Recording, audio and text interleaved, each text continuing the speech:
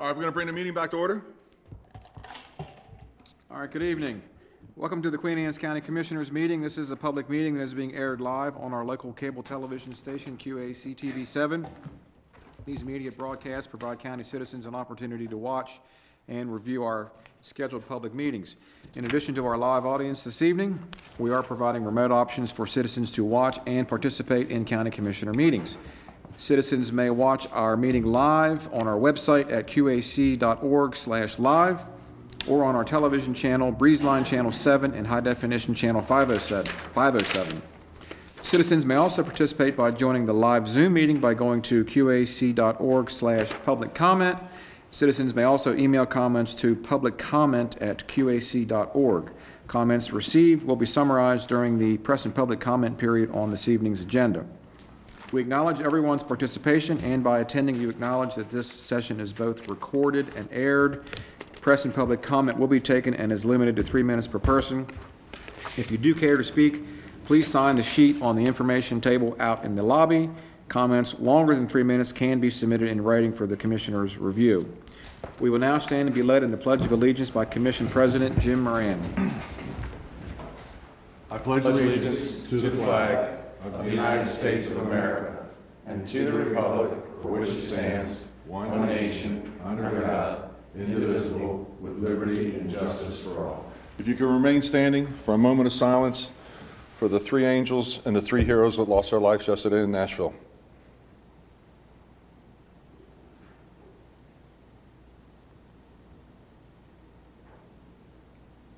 Thank you very much.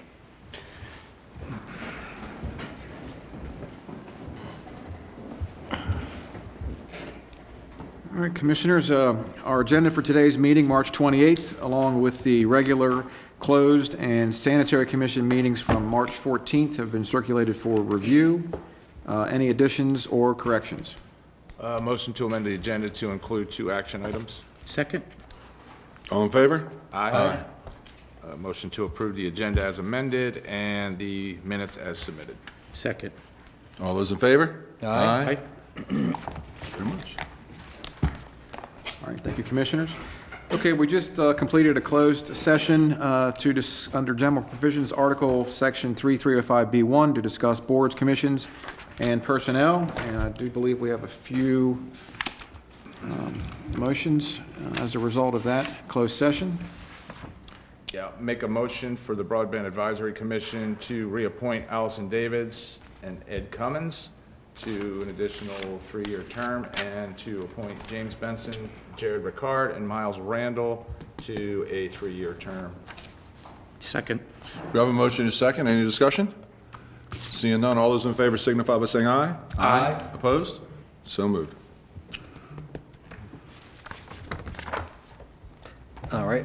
I move to appoint Gary Mangum to the Spending Affordability Committee. This term will begin immediately and expire on March 31st, 2025. Second. We have a motion and a second on this one item. Any discussion? Seeing none, all those in favor signify by saying aye. Aye. Opposed? So moved. I move to execute the contract with Bruce Bariano, lobbyist, to commence on July 1st, 2023, and expire on June 30th, 2024. Second. We have a motion and a second. Any discussion on this topic? Seeing none, all those in favor signify by saying aye. Aye. Opposed? So moved.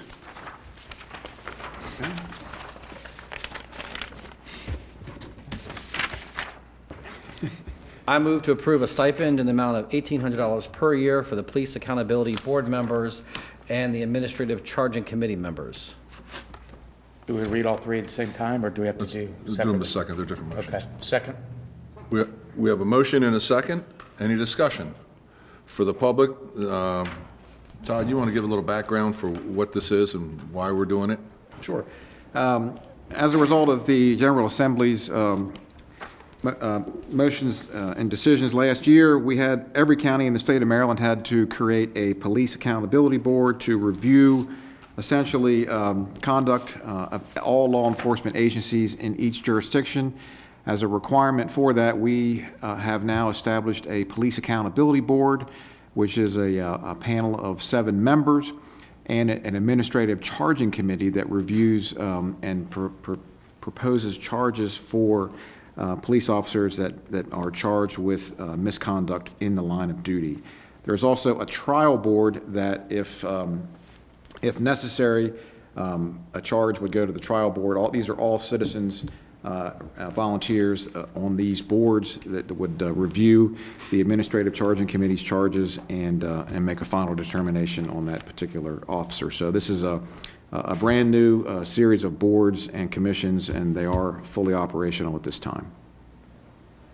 Very good. So that's where we have, basically, they're going to get a stipend, and this is what these motions are for. And the first one that we're discussing is a stipend in the amount of $1,800 per year for the police accountability board members and the administrative charging committee members. Any further discussion on this topic? Seeing none, all those in favor signify by saying aye. Aye. Opposed? So moved. All right. I move to approve a stipend of $500 per trial for the trial board members and a stipend of $750 per trial for the trial board judge. Second. We have a motion and a second on this. Any discussion? Seeing none, all those in favor signify by saying aye. Aye. 5-0. I move to approve a $300 per diem for required training for the administrative charging committee members and the trial board members. Second. We have a motion and a second on this last item. Any further discussion? Seeing none, all those in favor signify by saying aye. Aye. Opposed? So moved. There we go. All right, thank you, Commissioners. Okay, that brings us to our first press and public comment period on this evening's agenda. So thank you for taking the time to express your views to the County Commissioners. Comments are limited to 3 minutes per person. Comments longer may be submitted in writing. The Commission respects your desire and right to convey your message freely. When you come forward, please speak clearly at the standing microphone. State your name, your address, and your topic of interest. And in keeping with the dignity of our office, we ask that all views be expressed in a respectful and civil manner. Okay, first up on the list is Mr. Blanton. There he is. How you guys doing? Good. Chris Blanton, I live in Churchill. I came here a few weeks ago and I spoke on school funding. I guess it wasn't received very well, and at one point, at the end of the meeting, I was called stupid. I don't think that's a real respectful way to treat voters, taxpayers, and citizens. I was told that I gave certain information that was specific to getting into a school shooting, stuff like that, because I was talking about how school funding, you need more infrastructure and more funding towards that as opposed to a $20 million Board of Education building. That's not necessary. School safety. There was just a shooting yesterday. That's all public knowledge. How many temporaries that there is in the county is public knowledge. Sheriff's Department, public knowledge. Everything that I said here was public knowledge, yet I was called stupid. How dare you, Mr. Corchiarino, call me stupid for bringing up things that need to be brought up. That's not right for someone to do that, call someone stupid, when all I want to do is keep kids safe, teachers safe. Chris, it's not appropriate to, But it's not appropriate to call me stupid either. I understand, but and we not be told, hey, I apologize. names of anybody. But I was called stupid. Do you think that's okay? Mr. Blayton, we have a statement that's done before press and public comment for a reason of the dignity of the office. Nobody said you were stupid. Yes, sir, you did. No, Absolutely. You can rewind I the tape. did not. Yes, sir, you did. All right, we're I done. said a way of going about something Go is ahead, not sir. the right way. So said make I your was stupid. point, but you don't attack My people. point is I'm not stupid. Don't attack me. Okay, well, we've established that. So back to it. The $20 million does not need to go into the Board of Education building. $20 million should go into school safety, school infrastructure, school resource officers. That's what I'm asking, is that we reallocate that money for better infrastructure in that aspect and not for a Board of Education building. I don't think that's necessary. And I wonder how many county residents actually know that $20 million is going to go into a Board of Education building when we still have kids learning in temporaries. So thank you. I respect all of you. Thank you for your time. Thank you. Would anybody else like to speak? We will close press and public. Very well.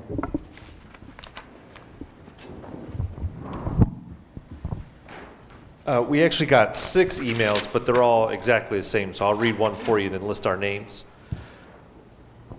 I, Sheila Corsi Willis, would like to enter into public comment that I am in support of Paths of the Past walking the Kent Island Railroad on the meeting to be held Tuesday, March 28th, 2023. I would like to request the support of the Queen Anne's County Commissioners for this project to help keep the history of Kent Island alive. We got similar emails from Alexis Henderson, Sheila Willis, Nick Weidman, Kay Schultz, Julie Eaton, and Robert Willis. Thank you. All right, we'll press some public comment, moving on. Okay. All right, Commissioners, we can now move into our presentations for this evening, if you want to turn to tab number 6. And first up, we have Amy Moordock, Director of Planning and Zoning. So if you want to come on up, Amy, and I believe Vivian Swinson, our zoning administrator, is going to join her. So your presentation is in tab 6. Also, we have it up on the screen as well. And Amy, you have the Have it right here. advance Yes. button there? If I Okay. can work it properly. All right. Good evening, and thanks for giving us this time slot this evening to update you on some projects. I know that you're pretty well informed about a lot of things that we do in the department, but we're here this evening to give you a full scope, and I'm going to try my skills right away. I want to start at the end. With questions? No. Any questions? Everything that we're sharing with you this evening, all of the statistics that we're sharing with you on the projects that are completed, on the permits that are processed, long range and planning development review and the planning end, we accomplish all of these tasks with the full team that you have funded for us and given to us over the years. We're fully staffed, and we have a really strong team that assists Vivian and me to accomplish all the goals of the department and to serve the citizens of the community, to provide expeditious service, and we have a committed team that is really dedicated to serving the community, making sure that everyone's property rights and the financial investments that our citizens make when they walk through those doors are respected, and that we're being very cognizant of customer service. So I just wanted to start with our team. So Vivian and I head up the planning and zoning divisions, and we're supported by John Shelton, who manages the office. John is supported by his office coordinators on the planning end, specifically with Kathy Johnson and Kathy Maxwell and Ann Johnson and Sandy Carter. Between them, they staff the technical committee. Kathy Maxwell has long been the clerk to the Board of Appeals and the Liquor Board. She supports the planners and the inspectors and Vivian with Board of Appeals cases. She also supports the Liquor Board expertly with our newish liquor inspector, Mandy Calvert, who's been with us for a while. Our planners are led by our long-range planner on the development review side, Rob Gunter, who works with Steve Johnson and Doug Summers. Stephanie Jones heads up as our principal planner and heads up the long-range planning division with Rob Tracy. And then on Vivian's end, she has 3 zoning inspectors, Joe Pippin, Ken Southard, and Mike Olds. And they not only take care of inspections and enforcement, but they also staff the Board of Appeals, and Vivian assists them in those duties. We have 5 really strong permit technicians, and our permit tech supervisor, Kendall Larimore, assists Vivian in the management of those permit reviews. So I just want to acknowledge Debbie Towers, Caitlin Schisler, Megan Peak, Nicole Meikle, and Laura Foster. I don't think I left anyone out. But we have a wide range of years of experience with the county and with professional expertise, so we feel like we really have our bases covered, and we have a team that supports one another. So I wanted to start with that, because now that I go back to the beginning and talk about what we've been doing, you'll have the names that go with the projects. Okay, and I'll let Vivian start. Okay, so right now, the new development, the major development is still going on at Four Seasons. Paris Retreat is the second development that's going on, and the other new houses are throughout the county, with the ski district still being a number of houses being built there. The other development that's going on is, with COVID, people work from home, so we had a lot of people retrofitting their houses for offices, playrooms for kids, and other things to make the house more accessible for being home 24/7. And then pools were a big uptake in permits. Yes, so to explain sort of that context is traditionally we average, like 16 to about 2,000? Yeah, we were averaging between 1,600 and 2,000 permits a year, and then that went up to... We're up now. We're up over 2,000 for the last 2 years. And also, likewise, you see since 2018, the surge in single-family dwelling permits, and that includes the multifamily that Vivian was just talking about. So the permit techs are busy. And And the inspectors. Okay. So in addition, on the planning side, our planning commission looked at citizen-sponsored text amendments last year. There were 5 compared up from 3 the previous year.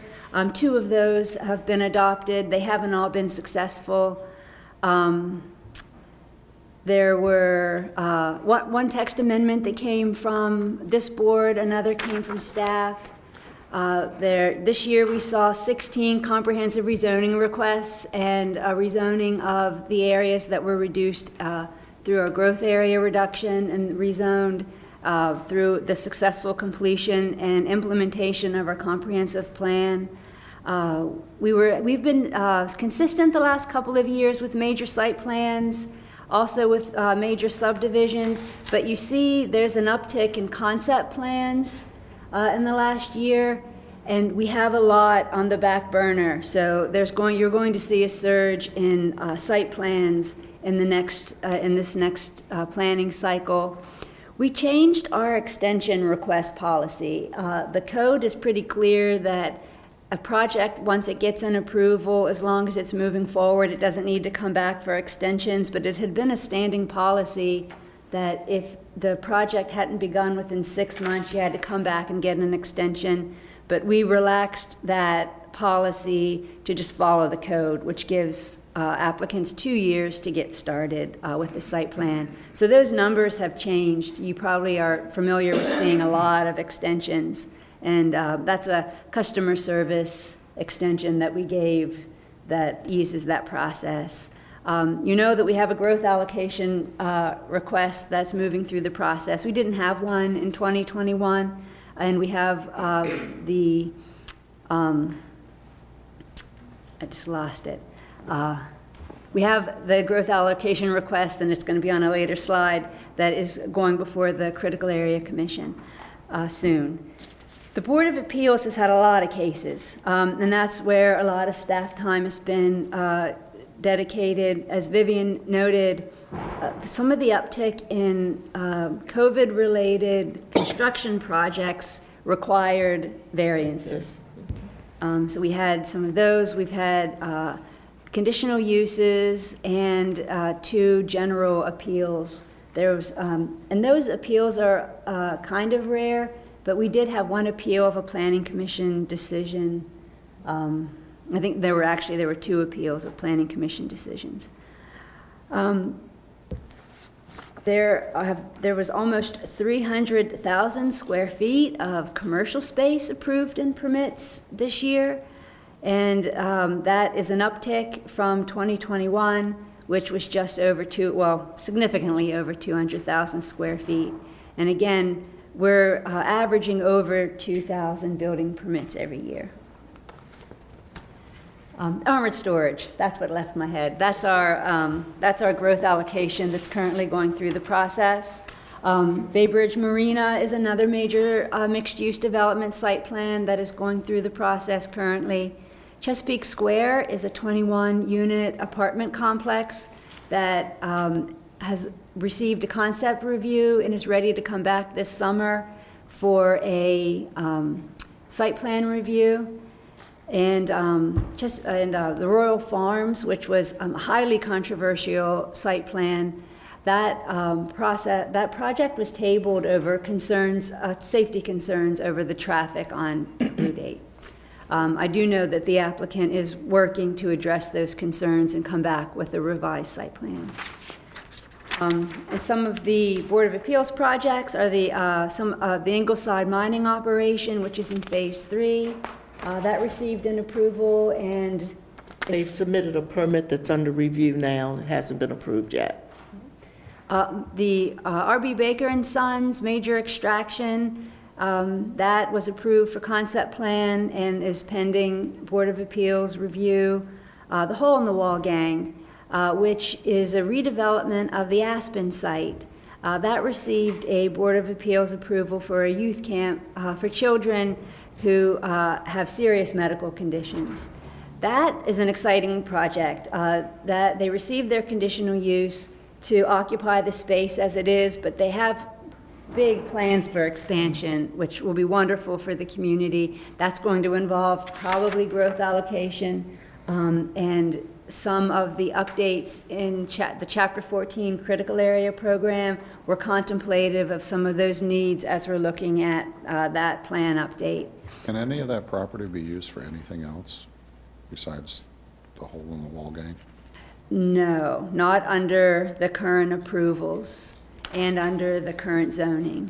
And that's why to expand that use, which is their desire, that's why there will be further review, but that review is specific to that project. Any other proposed use would have to start from scratch because it's a resource conservation zone under the critical area. Hope Fellowship received an approval, and I believe they're ready to submit. They are ready to submit their permit. They have, their grading permit's been issued, got issued in February, but they haven't broke ground yet. And it's off of 544, not far from the Royal Farms, going towards. Excuse me, it's the Yep, hurry up. Okay. Oh, I'm sorry. Okay. Did I go too far? No, I didn't. Eastern Shore Exodus is a project that had been approved a while ago, but then came back recently for some modifications. So it received a reapproval of its major site plan, and it has permits. It has a grading permit to start the site construction. And kind of exciting and timely, Slippery Hill also received their approvals. They have completed they submitted their permits, and we have a groundbreaking ceremony tomorrow. So that's nice.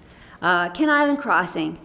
This is a project that received growth allocation about 10 years ago, and they've come back with a concept plan because they have changed a part of that original site plan.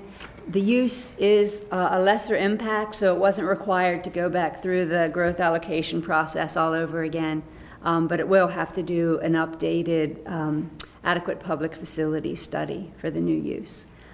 So we're looking for that in the upcoming year. And here are a few more. The Whitetail Land Group is a major subdivision that came in for an amendment, and that wasn't an amendment to configuration or an addition of lots. That was an amendment to a yard buffer adjacent to agricultural land. Bluegrass Solar received a lot of attention this year. They had received their approval and have been under construction. Vivian can probably share some details about that process. That project is about 99% complete. They have some landscaping items that they need to address and some stormwater. And then once those items are addressed, they will be issued an occupancy certificate. And we hold bonds, because I know that has been a community concern. The landscaping has had to have been enhanced, some plantings replaced. Yes. And we continue to hold bonds to ensure the survivability of those plantings. So if you do get questions about that, we do inspect regularly, and we'll have to ensure survivability before any of those bonds are released. Also, the Postal Road Apartments, that's another project, a 30-unit apartment building complex, which is under construction. It's under construction, yeah.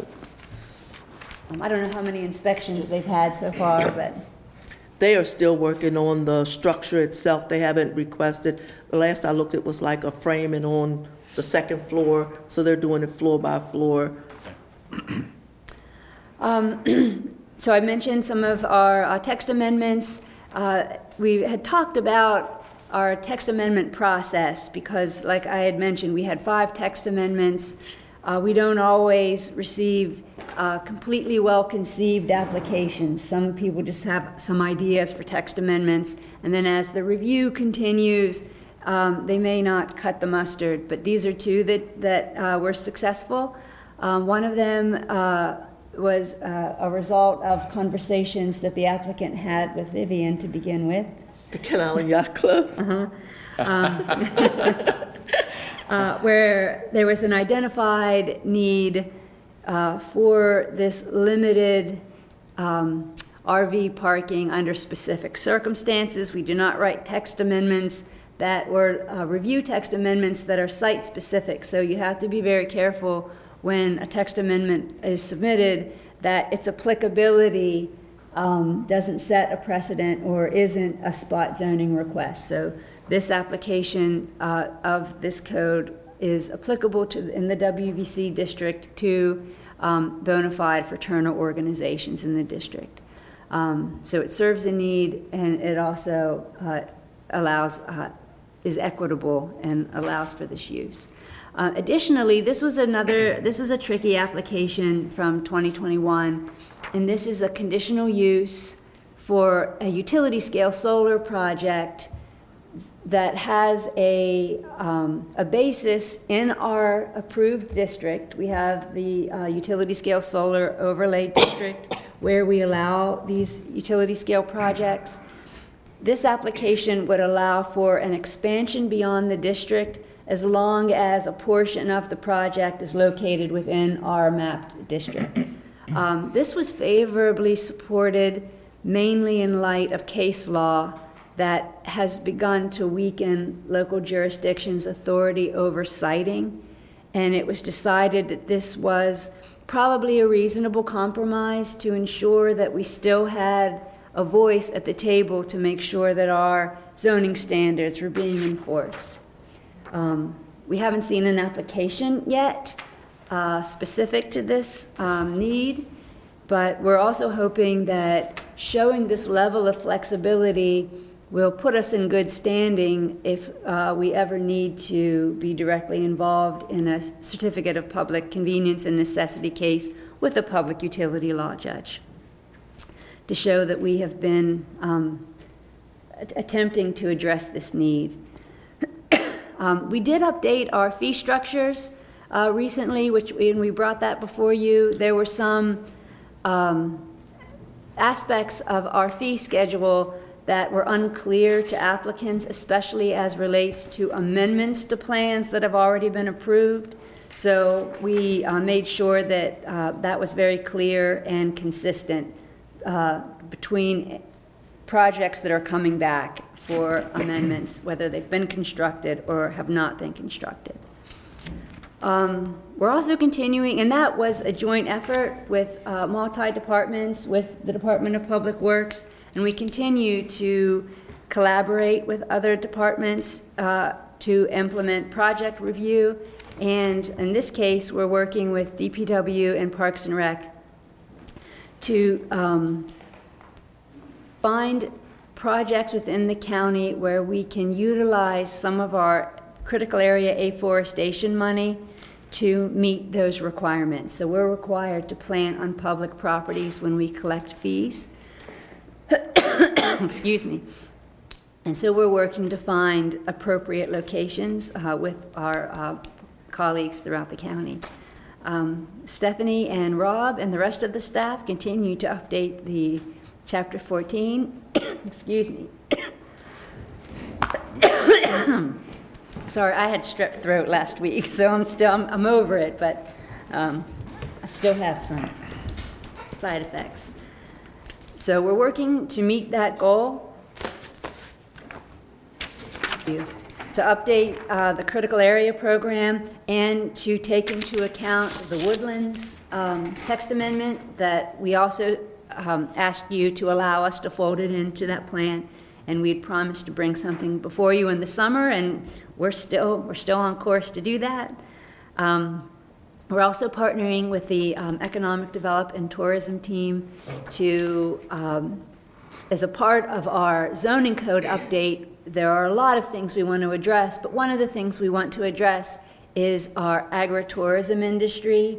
We had attempted to put forward a text amendment to address alcohol production facilities about 2 years ago.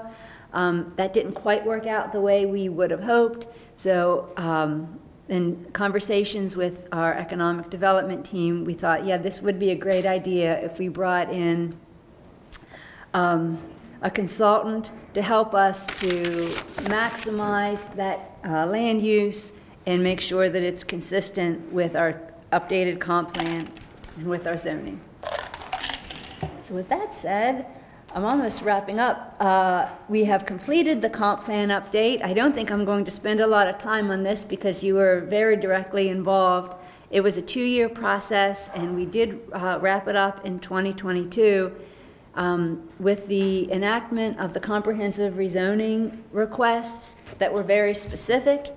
And some of those zoning changes, we're now in a position where we're starting to report out on our implementation of the comp plan already. We're hoping to have an implementation report in this year's annual report. There won't be much to report on yet because we enacted it in May. But we are already working on some items, and we're already in a position where we're looking to update the code. And we know we have some very specific priorities connected to our mixed-use development, our Main Street zoning districts, and our sewage policy challenges. And so these are our most pressing needs, and we want to address them first. So that is next on our horizon. And this is the team that's going to get it done.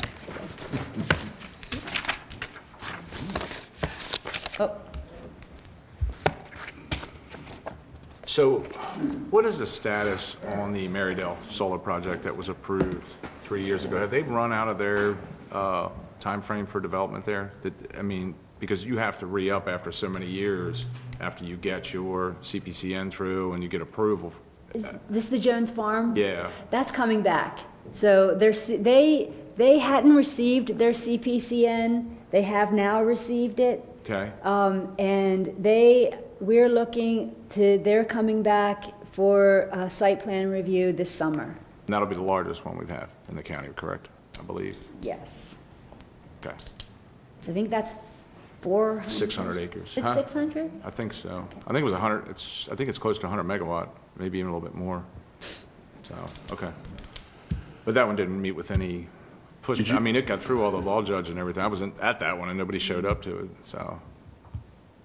Do you want to interject anything on the legislation side and what's going on and where those bills are that we? HB 692? Right, the ones that they're going to usurp all of our powers, basically. Explain what HB. Your House Bill 692, yeah. Oh, referencing the solar, you mean? yes. Yes. So the solar bill, we've been very involved. There is a House Bill 692. 692 that basically mandates that local jurisdictions issue permits for utility scale solar projects. There's a lot of other language included in the bill, but the bottom line is that a local jurisdiction must issue permits. So through MACO, we've been involved, but also our planning attorney, Chris Drummond, has been at the table with us and individually meeting with MACO and legislators to discuss the step that we need to be cognizant of before we get to permits, which is following local zoning practices. And in our case, we have very clear zoning, we have reasonable zoning. We have put forward suggested language. I sat on a MACO subcommittee where we put forward reasonable language, and Chris Drummond did likewise. I don't think that language was included in any amendments moving forward, and the bill right now, I don't know its status. It will be pushed on to the Senate, and I mean, as of now, it hasn't passed the House, out of the House yet. But, I mean, I guess the biggest problem we have with it now is the fact that they're running up against the clock for the 2025 mandate to have 50% renewable. And we're only at about 15 to 18. And over the last 2 years, you've seen more bills come in that are trying to strengthen the state's position to get to that 50%, which are typically going to usurp county control over a lot of it because they need to get to that 50%. So I think this is just the beginning. This is the camel's nose under the tent to be just inundated with stuff over the next at least 2 sessions to be able to meet this goal.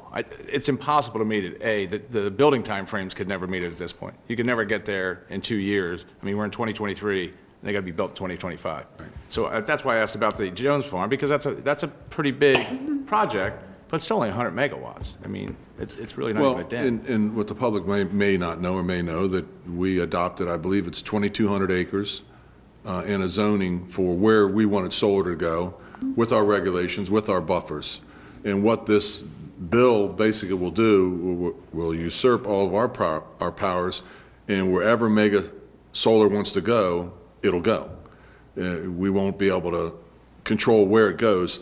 And I will say that Jay Falstad has worked very diligently on trying to defeat this bill and did a little bit of the math, and it comes up to about 35,000 acres of solar that the state will need to get them to the number they want to be, 35,000.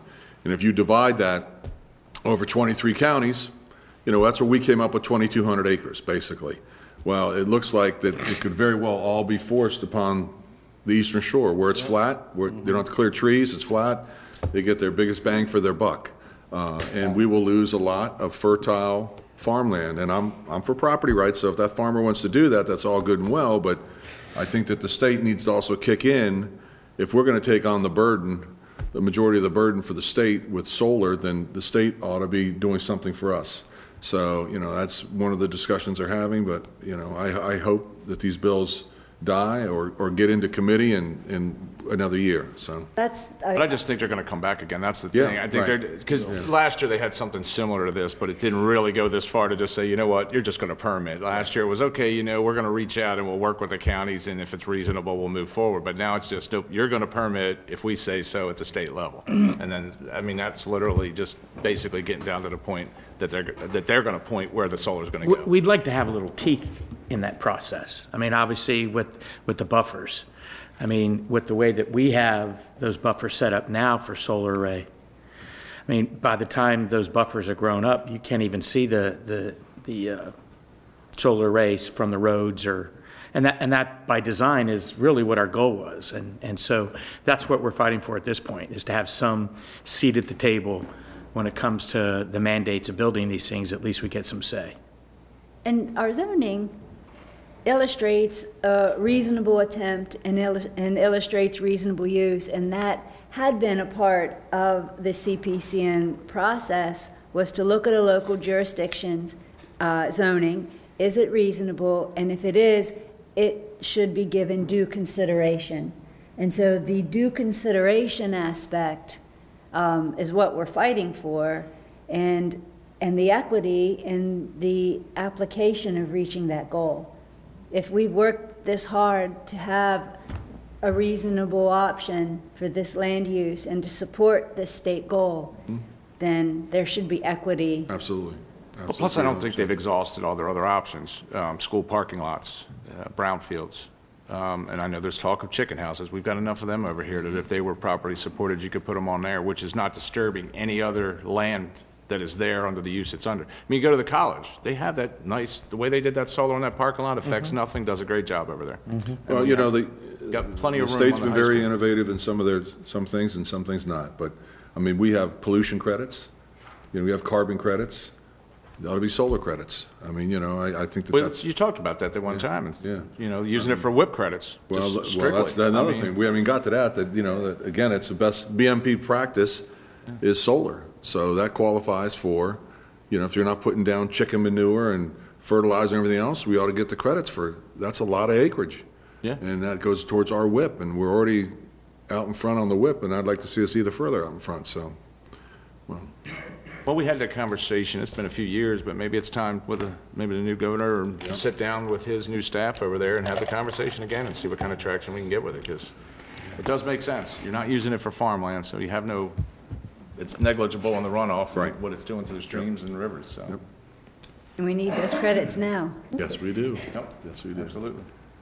Vivian, you staying out of trouble? Yes, I always Awesome, do. awesome. She was the first person I met when I came to Queen Anne's County. Came in and got my permit for building my house from Vivian, so. You should have denied the permit. See what Yeah. you got now? Had you said no, this would be a different place. You never know. You never know who you run into, Vivian. You never know. Well, thank you very much. Okay, well, March on and keep up the job, great work. ladies. Amy, I would Thank you. just say on behalf of our great first responders, there is a concern if one of these transmitters catches on fire, that sucker's gonna burn for a week or days.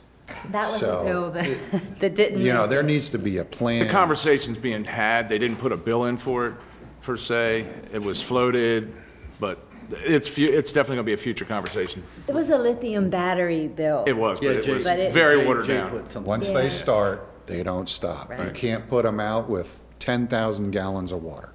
They just burn And they're toxic.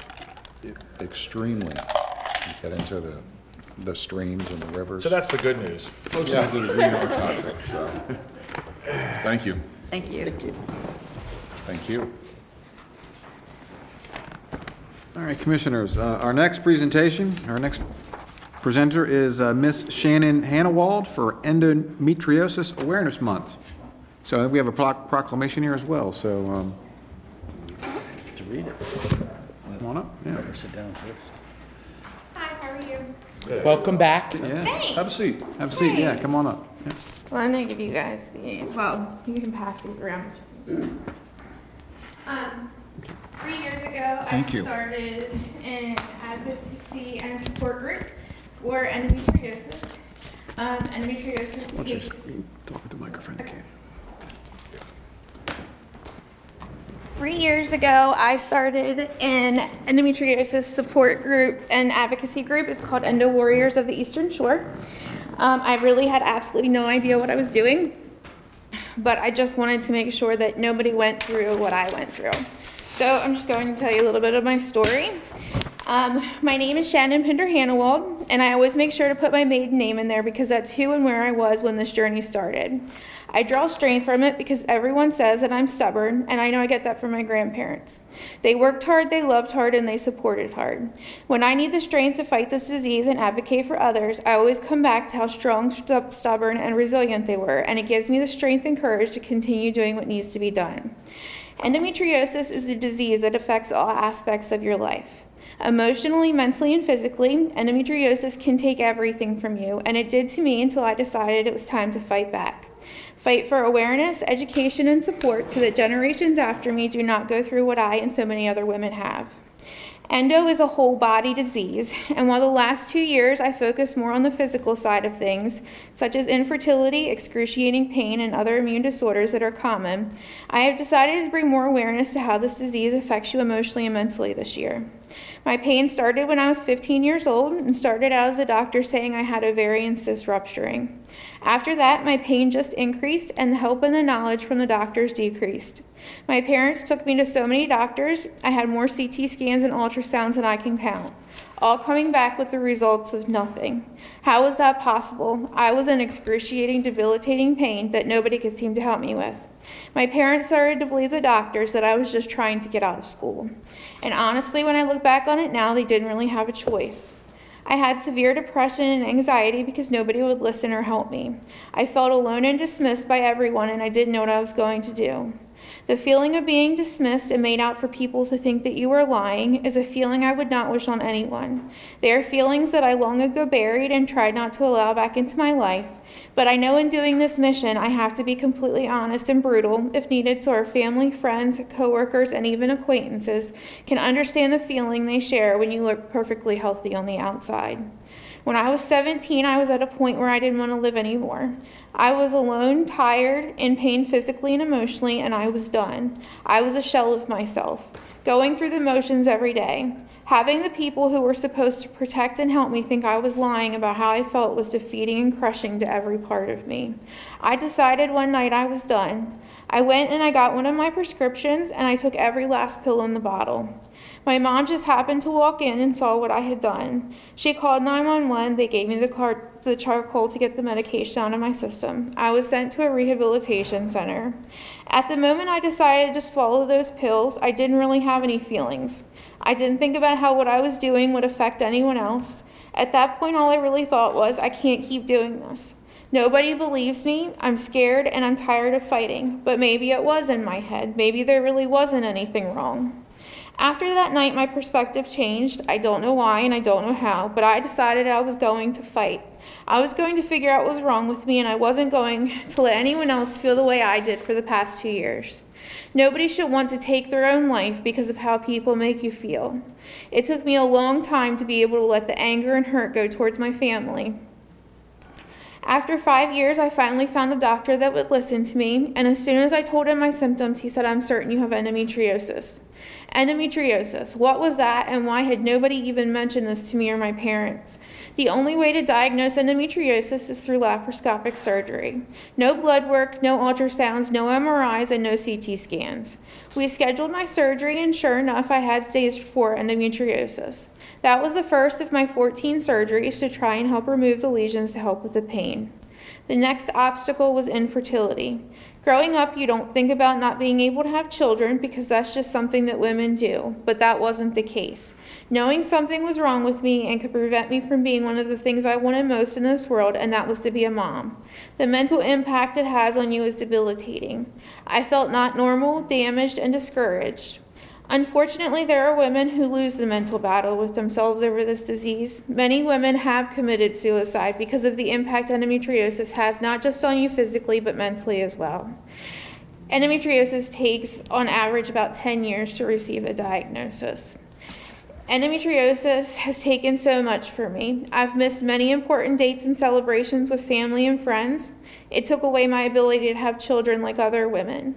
It took a baby from me during fertility treatments, a baby that was loved and dreamt of. It is still a continuous battle for me daily. I am not the mom or wife that I want to be all the time. The guilt of always not being a present partner for my husband or the full-time hands-on mom I want to be. The guilt I have when I have to cancel plans with my friends or play dates for my children will probably never end, but I will always remind myself that they still love and support me even when I don't. My mission is to change this. We need people to listen and understand when we are talking about how we feel. We need not to be made to feel guilty because we have to cancel plans, miss time from work, or because we spend more time at the doctor than most. The more we talk about endometriosis, the more women and their families will know they are not alone in this fight. It will hopefully give them the courage and strength to fight for themselves, not just physically, but mentally and emotionally as well. I want the word endometriosis to be known as well as if someone says they have an ear infection or strep throat. I know some women do not want to speak publicly about a disease that is so personal, so I will speak for them. Endometriosis has no cure, only treatments. Doctors will tell you to have a hysterectomy, but that does not stop it from growing on other organs. Endometriosis has been found not just on pelvic organs, but on the lungs and brain as well. It is imperative that we all work together and support each other through this journey. My passion and drive are because I do not want anyone to go through what I have, but I have chosen to fight because you never know who is watching and learning from you. I always go to the quote, God grant me the serenity to accept the things I cannot change, the courage to change the things I can, and the wisdom to know the difference. I ask you to remember just because someone looks okay on the outside, it doesn't mean that they are okay on the inside. If someone says they have endo, please remember this point in time. Endo affects each of us differently. It is a complex disease that requires numerous specialists for each patient. There are no two stories the same. I just want to make sure that no other girl gets to the point where I was when I decided to take that bottle of pills that night, because I know people don't want to talk about feminine issues because it's uncomfortable, but if that's what we have to do, then that's what we have to do, because I refuse to let anybody else go through what I and so many other women have. So I want to thank you very much for supporting this and helping me bring awareness. And I know that the women in our communities are very thankful. I hear from many of them, and it says that it gives them strength, and it gives me strength. I wish that I would have known 20 years ago that I had people that would support me when I didn't think that there was anyone. So, Well, Shannon, thank you for sharing that with us. We do have a proclamation we'd like to read onto the record. Patrick, if you don't mind. Can I have your permission to read it? You can read it. I mean, I can read it if you don't want to read it. It's completely up to you. I'd be honored to. Okay. I do want to speak a little bit on behalf of the folks, starting from Margie to this guy. I've only been up here a few meetings, and I have to say that we talk a lot about mental health and behavioral health. I'm really shocked at how open we are about this, and that we know that there's a crisis. Yes. And I'm not saying that we can do anything about it, but we understand. We really do. We do talk about it. We obviously don't understand the endometriosis part of it. Right. But we do talk about it. Whereas March is Endometriosis Awareness Month, and endometriosis is a condition where the uterine lining grows outside of the uterus, on ovaries, fallopian tubes, and other locations throughout the abdomen and body. And endometriosis affects 176 million reproductive age women worldwide. And whereas those who have endometriosis often have a diminished quality of life due to pain caused by disease, and whereas when symptoms are not identified early enough, it can take anywhere between 3 to 11 years for a woman to be diagnosed with endometriosis, as reported by the National Institute of Health and U.S. Library of Health. And whereas there are 4 ways to spread awareness about endometriosis. 1, talk. Talk about endometriosis to open lines of communication with yourself, with your family, with your friends, and most importantly, with your healthcare provider, your physician. 2, join an event such as Endo March, a worldwide event where survivors and supporters gather to march for awareness. You know when that is? I have no idea. 3, educate yourself for you and or your loved ones that might be experiencing the signs and symptoms of endometriosis. 4, share your story to help others, as Shannon has. Understand that you've been through which can be a beneficial part of the healing process. Now, therefore, we, the County Commissioners of Queen Anne's County, do hereby proclaim March as Endometriosis Awareness Month to bring awareness to this debilitating disease so that the healing process can begin. Signed, County Commissioners. Thank you. Thank you. Thank you. Yeah, thank you. Very much.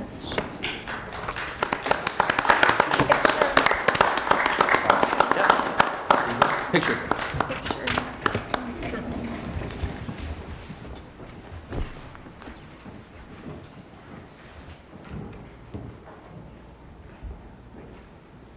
Beth will do it.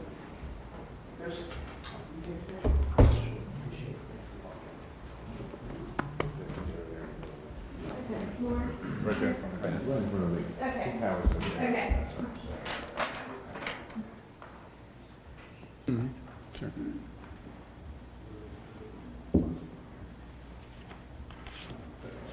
Thank you very much.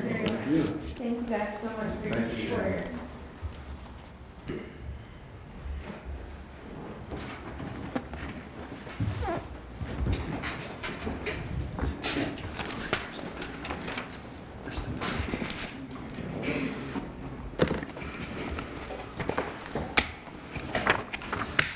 Commissioners, moving on, we're just a little behind schedule here, but we have, our next presenter is here and ready to go. We have Eric Johnson. He is the Executive Director and Vice Chair, and he's going to be talking to us about the Center for the Military and Veterans Families. And I've got some business cards I'm going to pass down from Eric. Eric, come on up. His presentation is in your book under tab 6, item 3, and also up on the screen as well. So, Eric? I'm going to have our chairperson for the Veteran Military Support Alliance kick us off. Hi, my name is Joe Candela. I live in Prospect Bay in Graysonville, and I'm here tonight to represent Veterans and Military Support Alliance, which I hope you have 100 questions because nobody understands what that is. You touched upon a very delicate subject. There's one veteran who commits suicide in the United States every day. Talk about that. We have a plan that's been going on for about 9 months. We've had some great progress recently where we have established a place that we're going to have this center. I don't expect anyone here to know what a resource center is, but we have an expert here, Eric Johnson, the vice president of this association. He will explain it, and we hope you have 100 questions, because I did when I volunteered to head this up. So without delay, I'm going to introduce you to Eric Johnson. Some of you know him. We are blessed to have him. He has knowledge and experience for this type of program in Allentown, Pennsylvania, and we hope to bring it here to the Eastern Shore. Thank you for your time. Thanks, Joe, and thank you, commissioners, for your time this evening. When I was in the Air Force, I had a favorite commander of mine, George Small, Colonel Small. I will never forget, he pulled me aside and he said, if I can give you one piece of advice, son, I want you to remember the 5 Bs. And I said, the 5 Bs, sir? And he said, be brief, brother, be brief. So I understand you're behind schedule, so we're going to talk fast. I think it helps to set the stage and why we're here tonight with a quote from George Washington, our first president and our first military commander-in-chief, and he was so progressive thinking. So really listen to this. The willingness with which our young people are likely to serve in any war, no matter how justified, shall be directly proportional to how they perceive the veterans of early wars were treated and appreciated by their nation. And I don't think you can say it any better than that. If we didn't have a couple more things to say, I would say thank you, any questions. But that is why we're here. I have a son who said to me at one point, Dad, when I've watched you fight for some of the health care that you need post-military service, it really makes me wonder whether I would be willing to go through that sacrifice. So within my own family, that quote is absolutely relevant. So we're here tonight because we are operationalizing Thank You for Your Service here in Queen Anne's County. We're going to cover those items, but the 4 or 5 quick things that I want to just have you be thinking about as I go through these slides.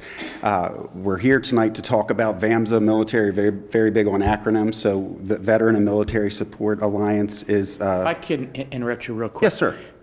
Take all the time you need. Do not rush through this. Okay. All right? Okay? Thank you. Most important thing is get the message across. So don't feel rushed. Well, I appreciate that. We will strive it. I'm not known for brevity, so I think it's in everybody's best interest that Please, take but I your appreciate that. Thank you, Commissioner Dumino. So we mentioned... Your slides are up. Oops. I apologize for that. That was really brief. You said brief, but that's a little... We talked about the acronym. We're going to talk a little bit tonight about the launch of a capital campaign that'll be official on April 22nd coming up. We do have a budget request in front of you for external agency requests that I understand you guys are going to be looking at on Thursday. So any help you can give us toward that end, we're going to be thanking you in advance for that. We are launching, as of this week, relaunching, I should say, a needs assessment that we've put together in SurveyMonkey that we're asking any of you that are veterans, folks at home, military, their families, and caregivers to take this survey. It takes less than 3 minutes, and we're going to be releasing that on social media. And we will be using that survey data to really drive our programming. And I did it again, didn't I? I just thought it was a slideshow. I kept just changing it. I promise I'm not hitting the buttons. I don't know if... You want me to hold that? Thank you. He's good at it. Just say next slide. I'm not hitting... Oh, I don't know why it's auto... Bruce, what are you doing over there? So, I apologize. I'm not sure why it's auto-advancing. I'm going to assume. So, I'm just going to speak. So, the launch and purpose, on September 9th of 2021, a small group of concerned citizens came together. Jim Moran was part of that group, some of our Legion commanders and officers. And then it was in January of this past year that we had an organizing session. And one of the interesting things that I think is worth stressing is the idea that in Queen Anne's County, veterans and military choose to live here, to raise their families here, and to die here. And that says something. So when you look at the statistics from census, it's about 7+% of the country is veterans. In Maryland, it's 8.2%. And in Queen Anne's County, as of 2010, it's 9.8%. It has gone down in the recent census.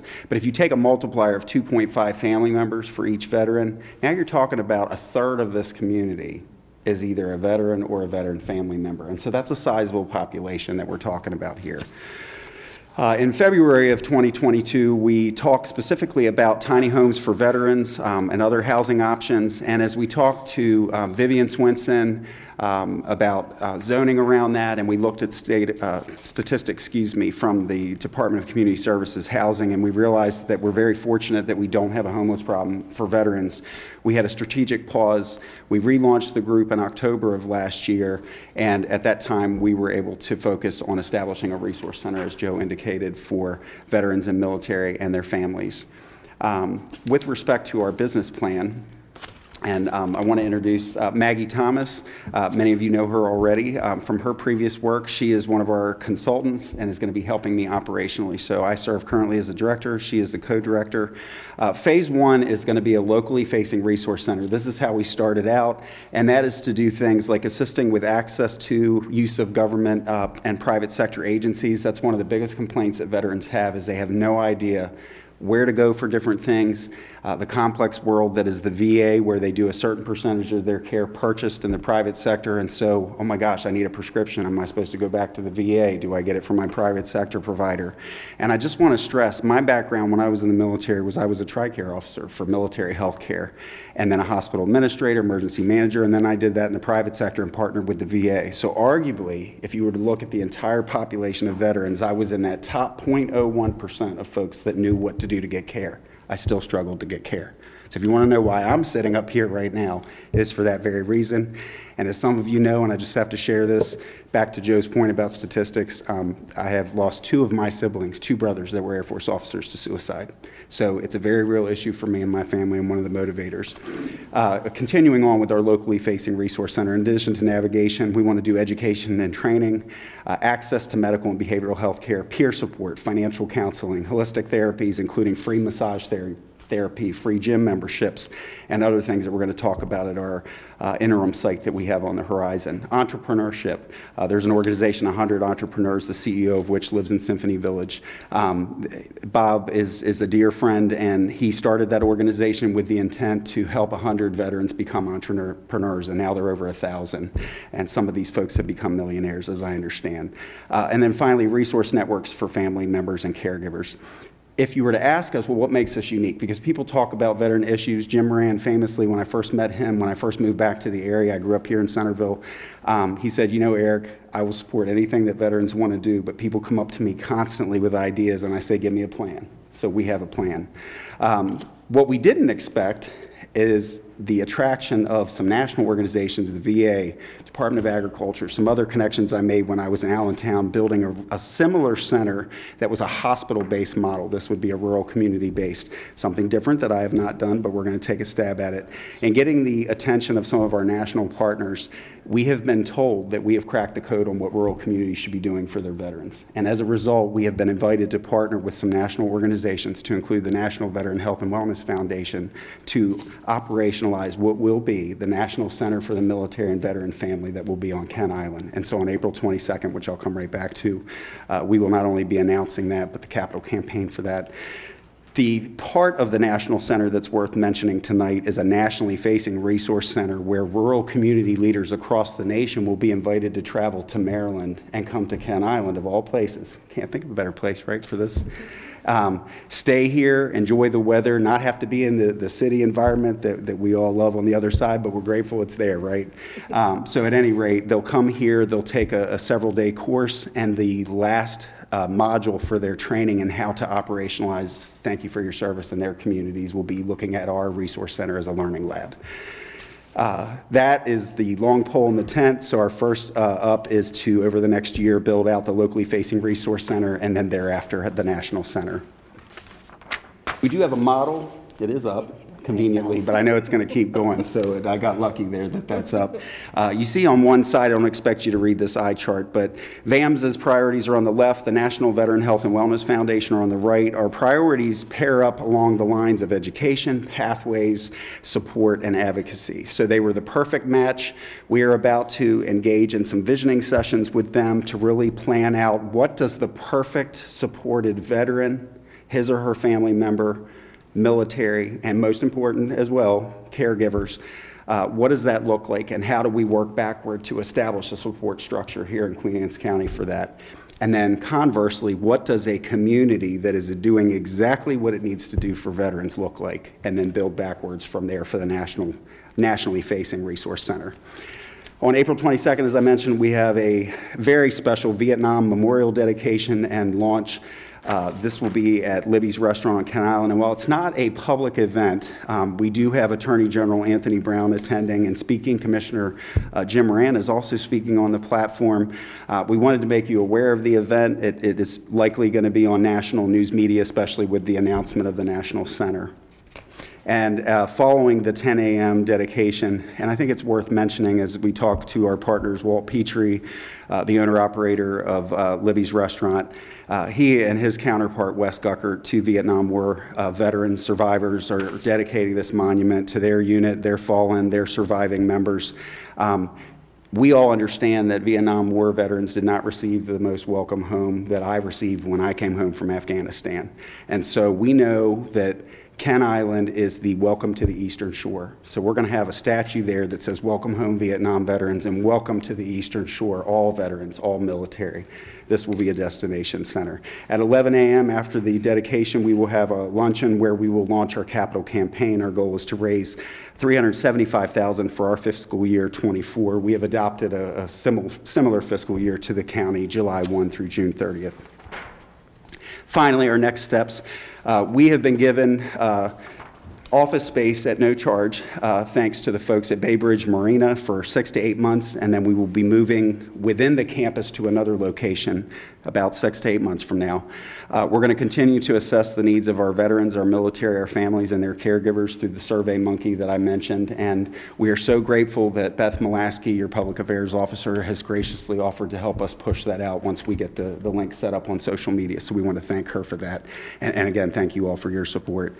We're going to conduct our visioning sessions here in the next 2 weeks to look at phase 1 and 2, what that looks like. We're going to host some local fundraising events in support of the capital campaign.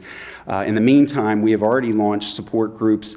Shout out to Fred McNeil, who has been very active here in Centerville with veterans. There is a veteran support group that meets and they read books that veterans have written that have been traumatized, and we meet monthly and discuss the book, talk about our trauma, talk about suicidality and things like that. And then there's a more social group that started at Dunkin' Donuts here in Centerville at 11 a.m. on Mondays. Any vets are welcome to join us. We're going to do a similar footprint on Kent Island. Eventually, we'll offer trauma-informed care-based support groups. Veterans will ultimately come into the center that we've just started to build and fit out to receive all the things I mentioned in phase one, the navigation, the financial counseling, free massage therapy, you name it. We're not there yet, so the big message tonight is we're building, and we promise to come back when we're ready for a ribbon cutting, but we're not there yet. So we're not quite ready for referrals, but the least we can do now is start with our support groups. And finally, we're going to continue to partner with organizations like Compass here in Centerville. I only mention them because they have a very specific program that they've started for veterans, and long-term care is a part of our model. And I'll end on that point. What makes us unique is the idea that we want to take care of the whole family. So that's veterans, which the VA can only take care of veterans that are rated, right? So we're taking care of anybody, military, spouses, children, grandchildren, and caregivers. And then the second thing that makes us unique that I think is worth mentioning is, help me out. Cradle to grave. Cradle to grave, thank you. Once in a while I need an assist. Cradle to grave. So as you all know, we have organizations like ROTC here in this county. We have the Kent Island Sea Cadets. So what organization out there is saying, you know what, let's start with people that have already said, I think I want to be in the military, and let's start taking care of them. Let's make sure their mental health is good. Let's make sure they understand what resources are available before they're ever in harm's way. So when they come home, they're not searching for those resources. They already know where they are. So that's our objective. We're so grateful for the opportunity to talk to you about it, and just look for your support ongoing, and we'll come back when we're ready to talk about a ribbon cutting. Awesome. Thank you. Any questions? You've come a long way. Well done. You've come Thank a you. long way. I apologize for the slides. I'm not sure what that was about. I still think it's Bruce over there. You know what? If we can blame QACTV, I'm grateful. Definitely not them. Well, thank you, gentlemen, if there's no questions. Thank you. Thank you. Thank you. Thank you for your service. Oh, thank you, sir. I appreciate that. Eric, when the last administration changed the TRICARE and allowed vets to go outside of the VA, Yes. did that improve healthcare, do you think? It absolutely improved healthcare. What I'll tell you, and as most veterans would say, it is more of an appearance of veteran choice than an actual veteran choice. The VA is still the gatekeeper when it comes down to it. But President Trump did open the door for that, and I think the current administration is continuing to push that door open. So we're getting there. Especially if they're not close to a VA. Yes. They can take their benefits and go local. Yes. I drive 2 hours for some of my appointments, and I think that's criminal, but thank you. Thank you. Thanks, Joe. Thank you both. Thank you all. All right, Commissioners, moving along, we have, next up, we have our Director of Budget and Finance, Ms. Nicole Hepfer, and the Spending Affordability Committee update, and we have several members of the Spending Affordability Committee here All the this members, evening. right? All the members? I think we're missing one. We have one. Oh, missing one. Yeah, we are. So Nicole's going to come up along with Karen, and if you folks want to join up in the front row or up here in the front, that's great. We have Joe Zimmerman, Steve Wilson, Linda Kohler, and the newest member of the committee, Gary Mangum. Thank you all for coming tonight. Greetings. Thank you. So this is also in your book, tab 6, item 4, and we have a slideshow here. Hopefully it's going to No pressure. I gave it go to through Karen, so. each slide smoothly. Yeah. All right, Nicole? Good evening, Commissioners. We'll start, we have 2 presentations. We'll start with the spending affordability first. Just a report summary. Again, we have our committee members. 4 of them are here this evening. Mr. Joe Zimmerman, Mr. Bernie Sadusky is not here, Ms. Linda Kohler is here, Mr. Steve Wilson, and our newest member, Mr. Gary Mangum. We started the FY24 budget consideration back in the fall. We had a meeting with all of the members. We started with a discussion on the economy, the budget and revenue comparison, the fund balance amounts, the expenditure and revenue forecast, and their performance relative to our various debt policies.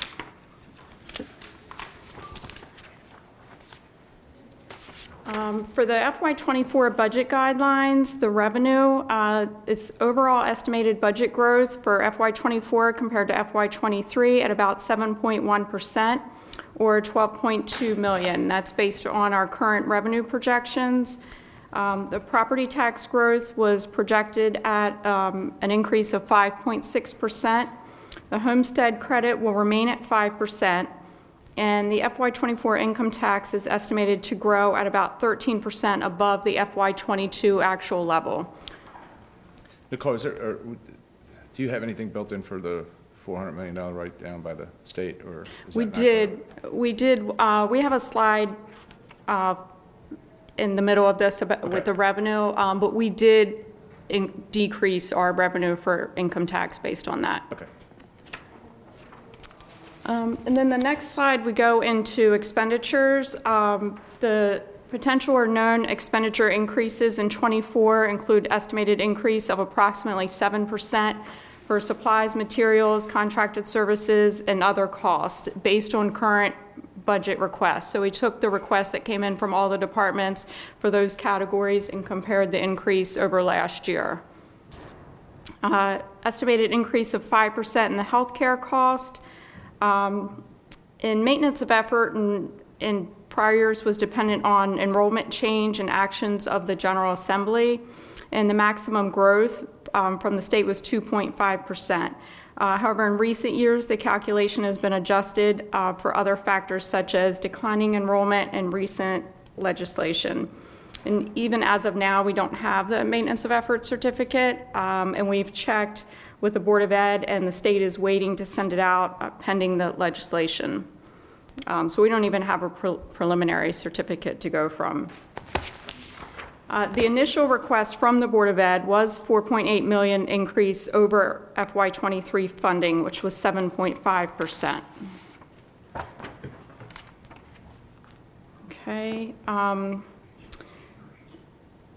And as part of the budget process, we will discuss and determine the county employee's salary and benefit costs for COLA, pay for performance, desk audits, and any other salary adjustments.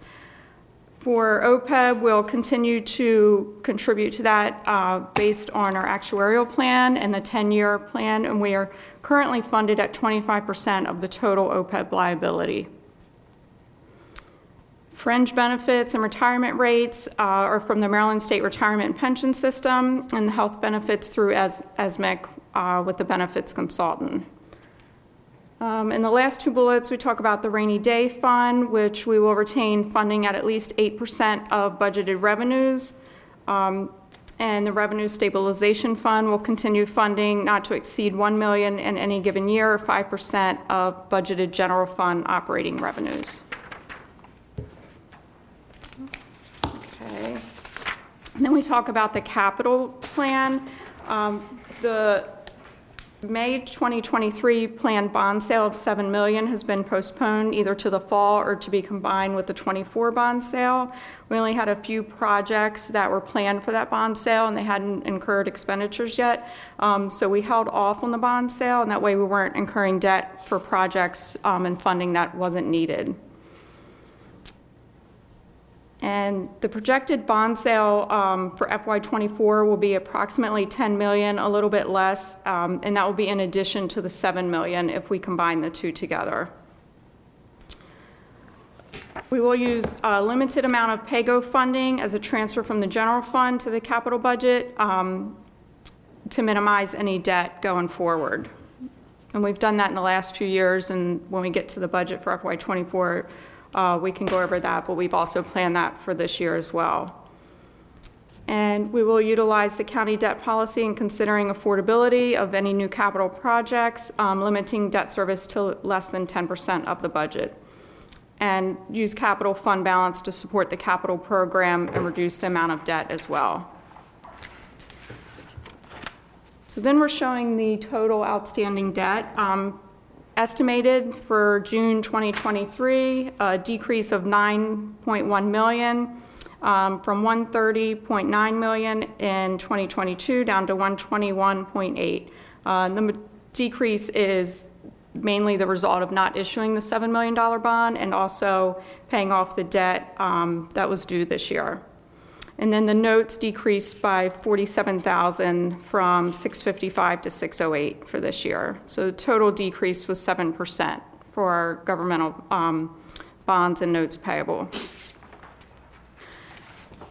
The next slide is where we're showing the projected bond sales. So we're looking at the top of the chart, we have our governmental activities and business type. So in 23, it's estimated to end at 121.8 for government and $2 million for business type. And then we project that out through FY29, showing we have the $7 million bond and just estimates of $10 million for each year going forward to come up with a projected debt amount, bond debt amount for FY29 at $125 million. Nicole, do we have a breakout what of the outstanding bond debt right now is school? We do. I don't have that with me, but we do keep track of that, and we have to report that every year. I'm just curious what it is, what percentage it is of the total. I can get that information to you. If you got it Thursday, that'd be great. Okay, sure.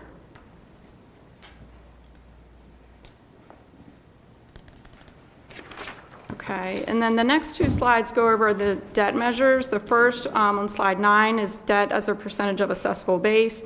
The limit is 2.5% for 2023. We're showing 1.33%, and in 2029, showing 1.15%. And then the next slide, we have debt per capita. The maximum is $3,000 for all the years. We're in compliance. We're at $2,363 for FY23 and $2,314 for 2029. And then debt as a percentage of general fund expenditures, the measure has a limit of 10%, and the current measure is 7.3, and down to 6.24 in 2029.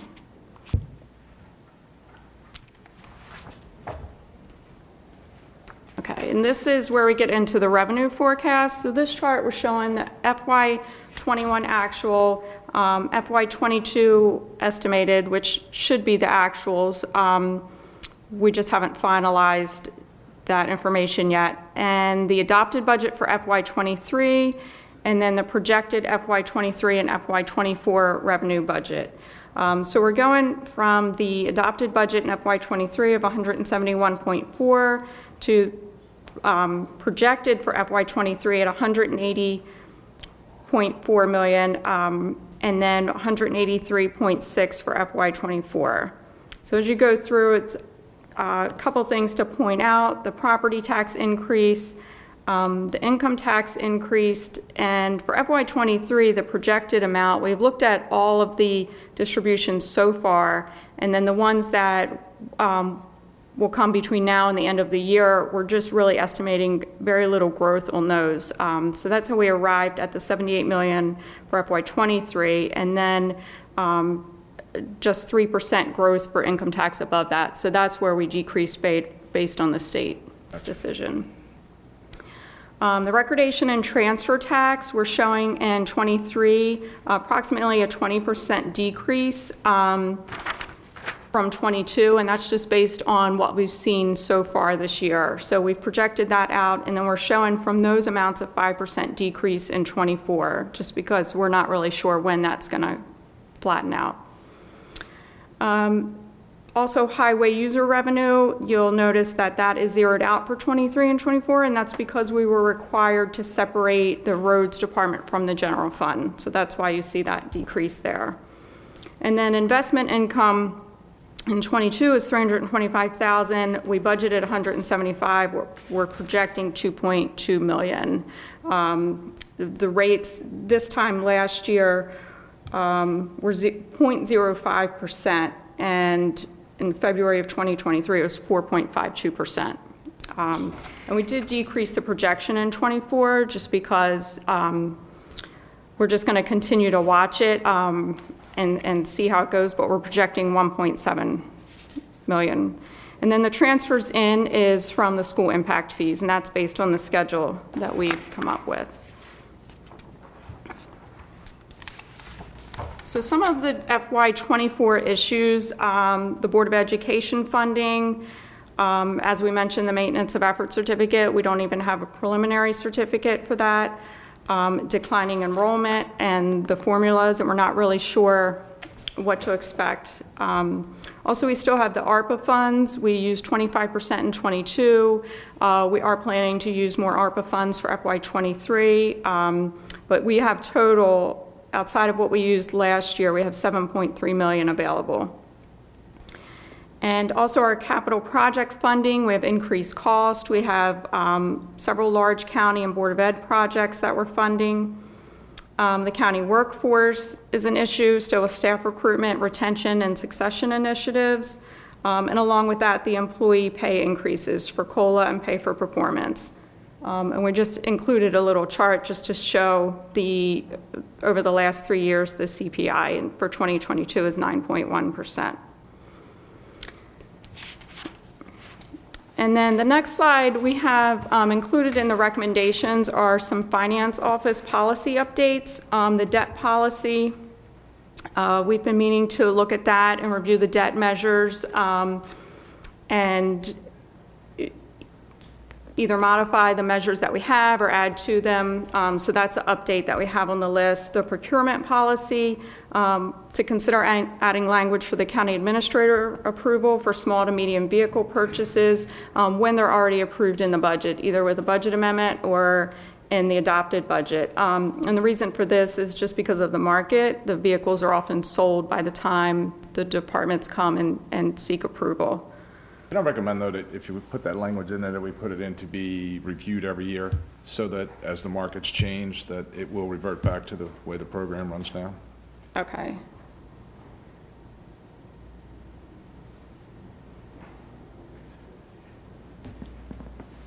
Okay, and the next is the budget amendment policy.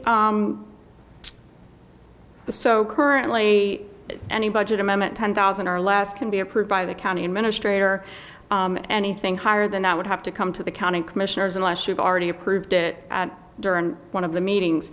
So the proposed change is to make any zero-sum amendments within the same fund and department to be approved by the Director of Budget and Finance. So this is just where a department is moving it between the expense categories. Usually it's based on the grant requirements. And then any amendments of 10,000 or less could also be approved by the Director of Budget and Finance, and the county administrator could approve anything between 10 and 25,000. And also to review and update the tax differential process and update the cash management policy and create an investment management policy. So these are all policies over the next several months that we're hoping that the finance office will be able to work on and bring to you for your approval. And then the next page, the committee recommendations, and a lot of these are the same or similar to prior year. The first one is just still that it's a volatile period, and the outcomes can be unpredictable. Based on just an example, the state of Maryland recently lowered the state revenue projections for FY23 and FY24.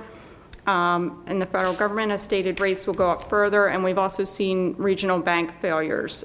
So we just have to be careful and conservative with our revenue projections, which I feel that we have done that in the forecast.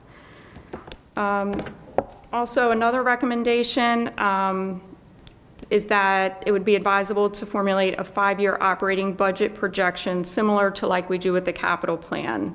And that is something that we're hoping that we can work on through our budget software to at least start that in the next few months and have that available for next year. And also the long-term impacts of Kerwin Commission and the Board of Ed funding going forward. And then the last one is to observe the agreed-upon procedures in considering future capital budgets and bond sales. And that the county should focus on the out years of the capital budget and not just the current budget year.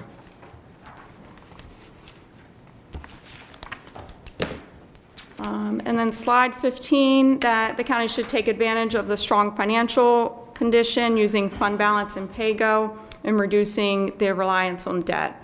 And also possibly to pursue bond funding every other year rather than annually, especially if there are smaller bonds like we had with the $7 million bond. And that we should continue to fund infrastructure and scheduled replacements.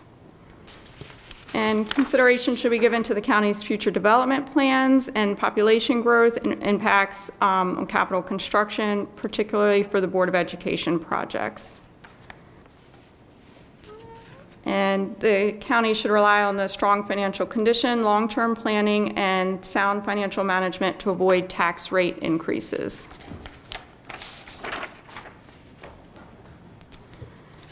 And then the last page, a few more recommendations. The budget growth, again, is we're showing approximately 7.1%, so strong revenue growth.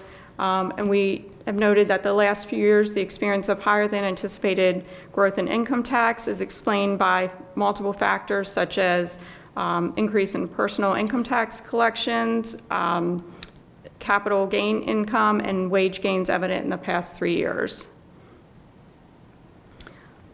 And here we have the ARPA, just a summary of the ARPA funds. We received a total of $9.8 million between 22 and 23. We can use all of the funds for general government services or the other categories, the COVID-19 public health, premium pay, investing in water, sewer, and broadband infrastructure. We've used 25% in 22, and we still have the 7.3 remaining. And the last recommendation is that there is some indication that the higher revenue levels will not be sustained in the near future, and the county should remain cautious with spending and budget growth.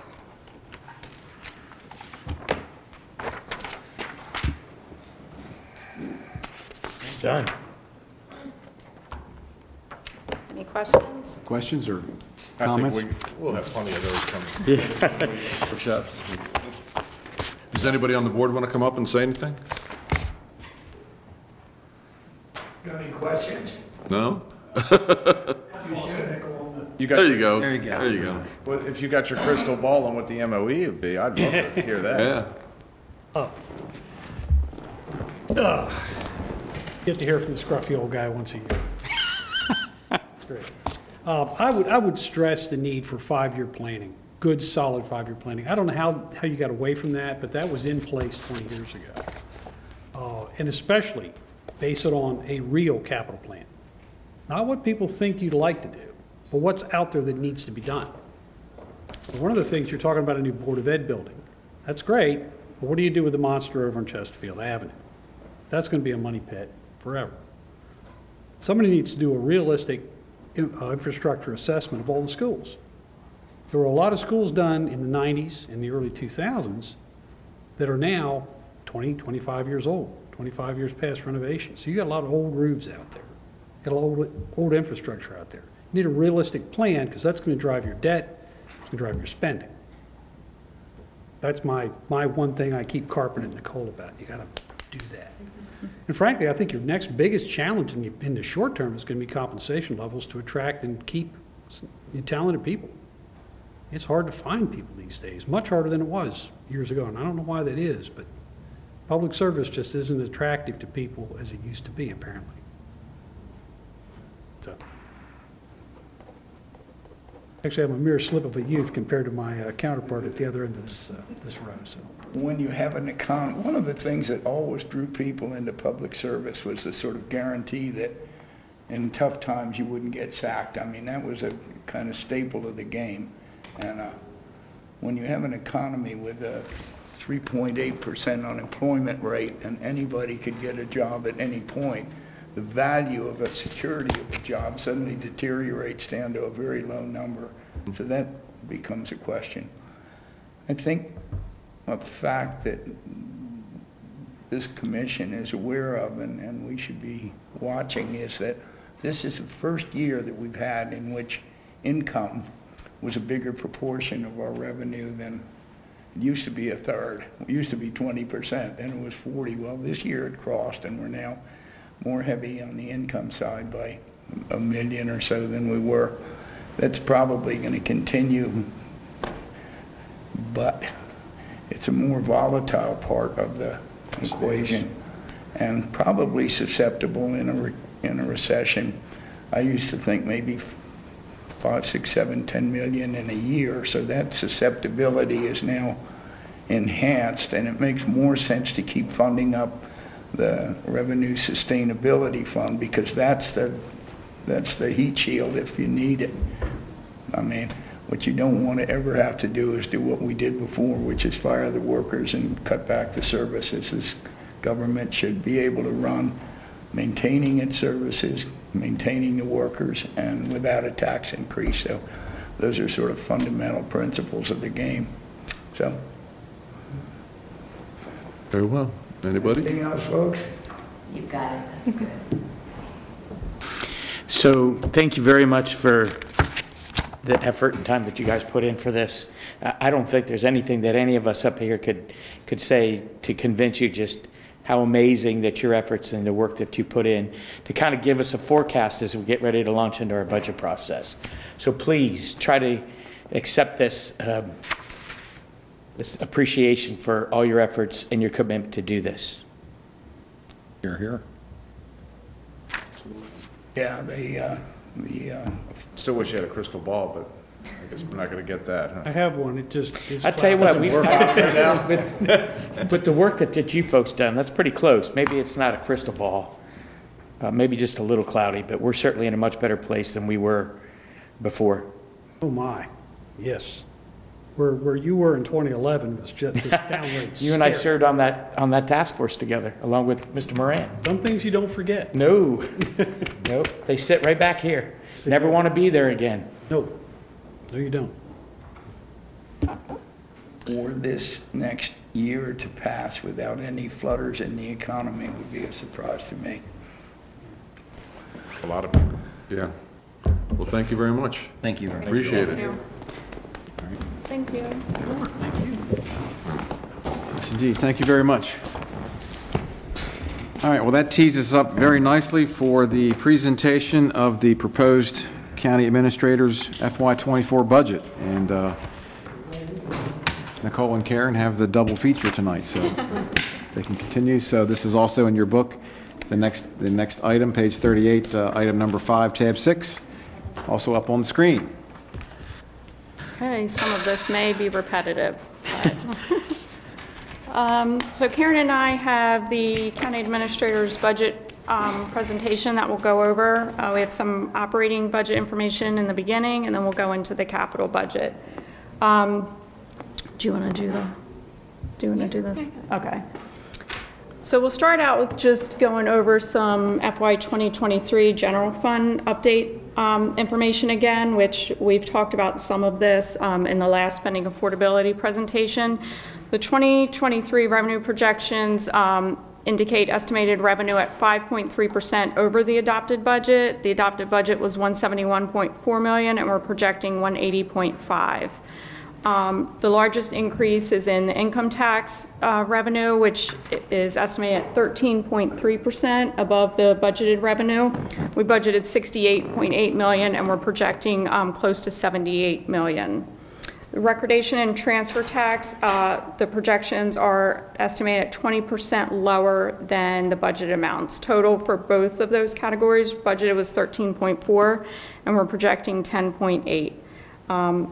Another huge increase was in the investment income, which is estimated at $2.2 million compared to the $325,000 that was budgeted. And in the 2023 general fund budget, we included PAYGO funding of $5.3 million for the capital projects. Then we get into the 2024 budget highlights. The budgeted growth is 7.1% from $171.4 to $183.6 million for FY 2024.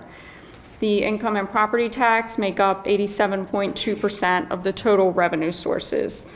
Compared to FY 22, the income tax revenue is projected to grow at 16.7%. Property tax revenue is projected to grow at 5.6%. All of these projections are assuming no change in the property tax rate, which is 0.83, and the income tax is 3.2%.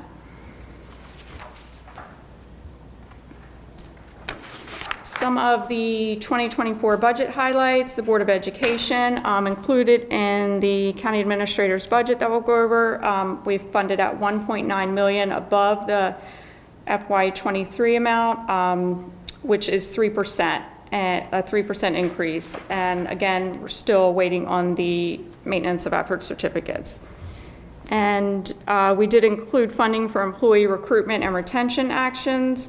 While you're there, Nicole, I hate to stop you on this. So to put this in clarity to a lot of people, because they're going to see that we're 3% and all that, but you said it earlier, and I think it heeds saying it again, is that is preliminary based on legislation is down there that could push this number via mandate a lot higher.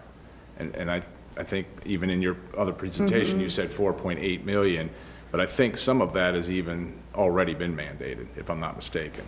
So that number could go up, regardless of student population. That's what people got to understand. Student population is no longer something that is looked at since COVID. It's, we're operating, basically, the year 2020 didn't exist in terms of student population, so we're operating on 2019 numbers, more or less. So people got to keep that in mind. Even though our population is down in the student world, we're still operating like they're still there. And that's what we saw last year as well. Exactly. So, but some people may not understand that when they see the numbers and when they see it vetted in the Board of Ed, how they're going to be presented, and Thursday night they'll get to see us both sit here together and go over it, but just to keep that in mind, that there's, I don't want to say it's shell game, but there's some fancy calculating going on that's not necessarily exactly the way Kerwin was designed. So. And even if you have a student population, that doesn't mean that the expenditures for the school system are different. If you have a 10% reduction in student population, you're not doing 10% lights, 10% salary. Right, because, and you still have one teacher in the room, whether there's 10 students or 20 it's students. Exactly you're the still same. paying one teacher for that room. So there's really some operational costs that, again. A lot of those fixed costs don't go right. low. And I've read on that with Kerwin, you really need to look at how much does it cost to open a school? How much does it cost to educate our kids, not how much is it per student, and let's just pay that, because every student's different and the needs are different. So, but anyway, that's for another day. Okay. I think we're at employee compensation increase. The budget includes 3% cost of living adjustment and additional pay for performance.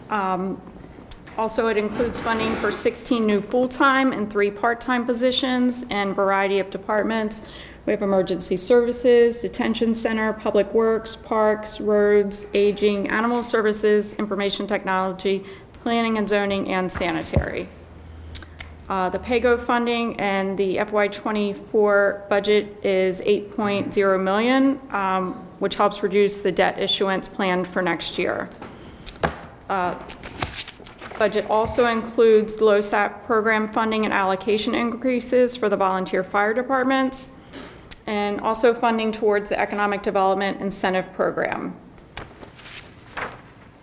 Also includes county internship opportunities via human resources for various departments, and also library enhancement funding. Then on slide 5, we have the county administrator's FY 2024 general fund budget, which again, the 23 adopted budget was 171.4, and the 24 budget is 183.6. It's a $12.2 million increase at 7.1%. Increase, the majority of the increase is in income taxes at 11.5 million.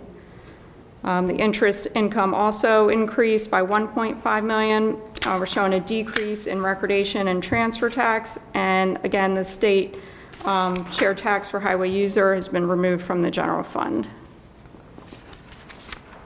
And then the next few slides, we go over the expenditure budget, which is organized by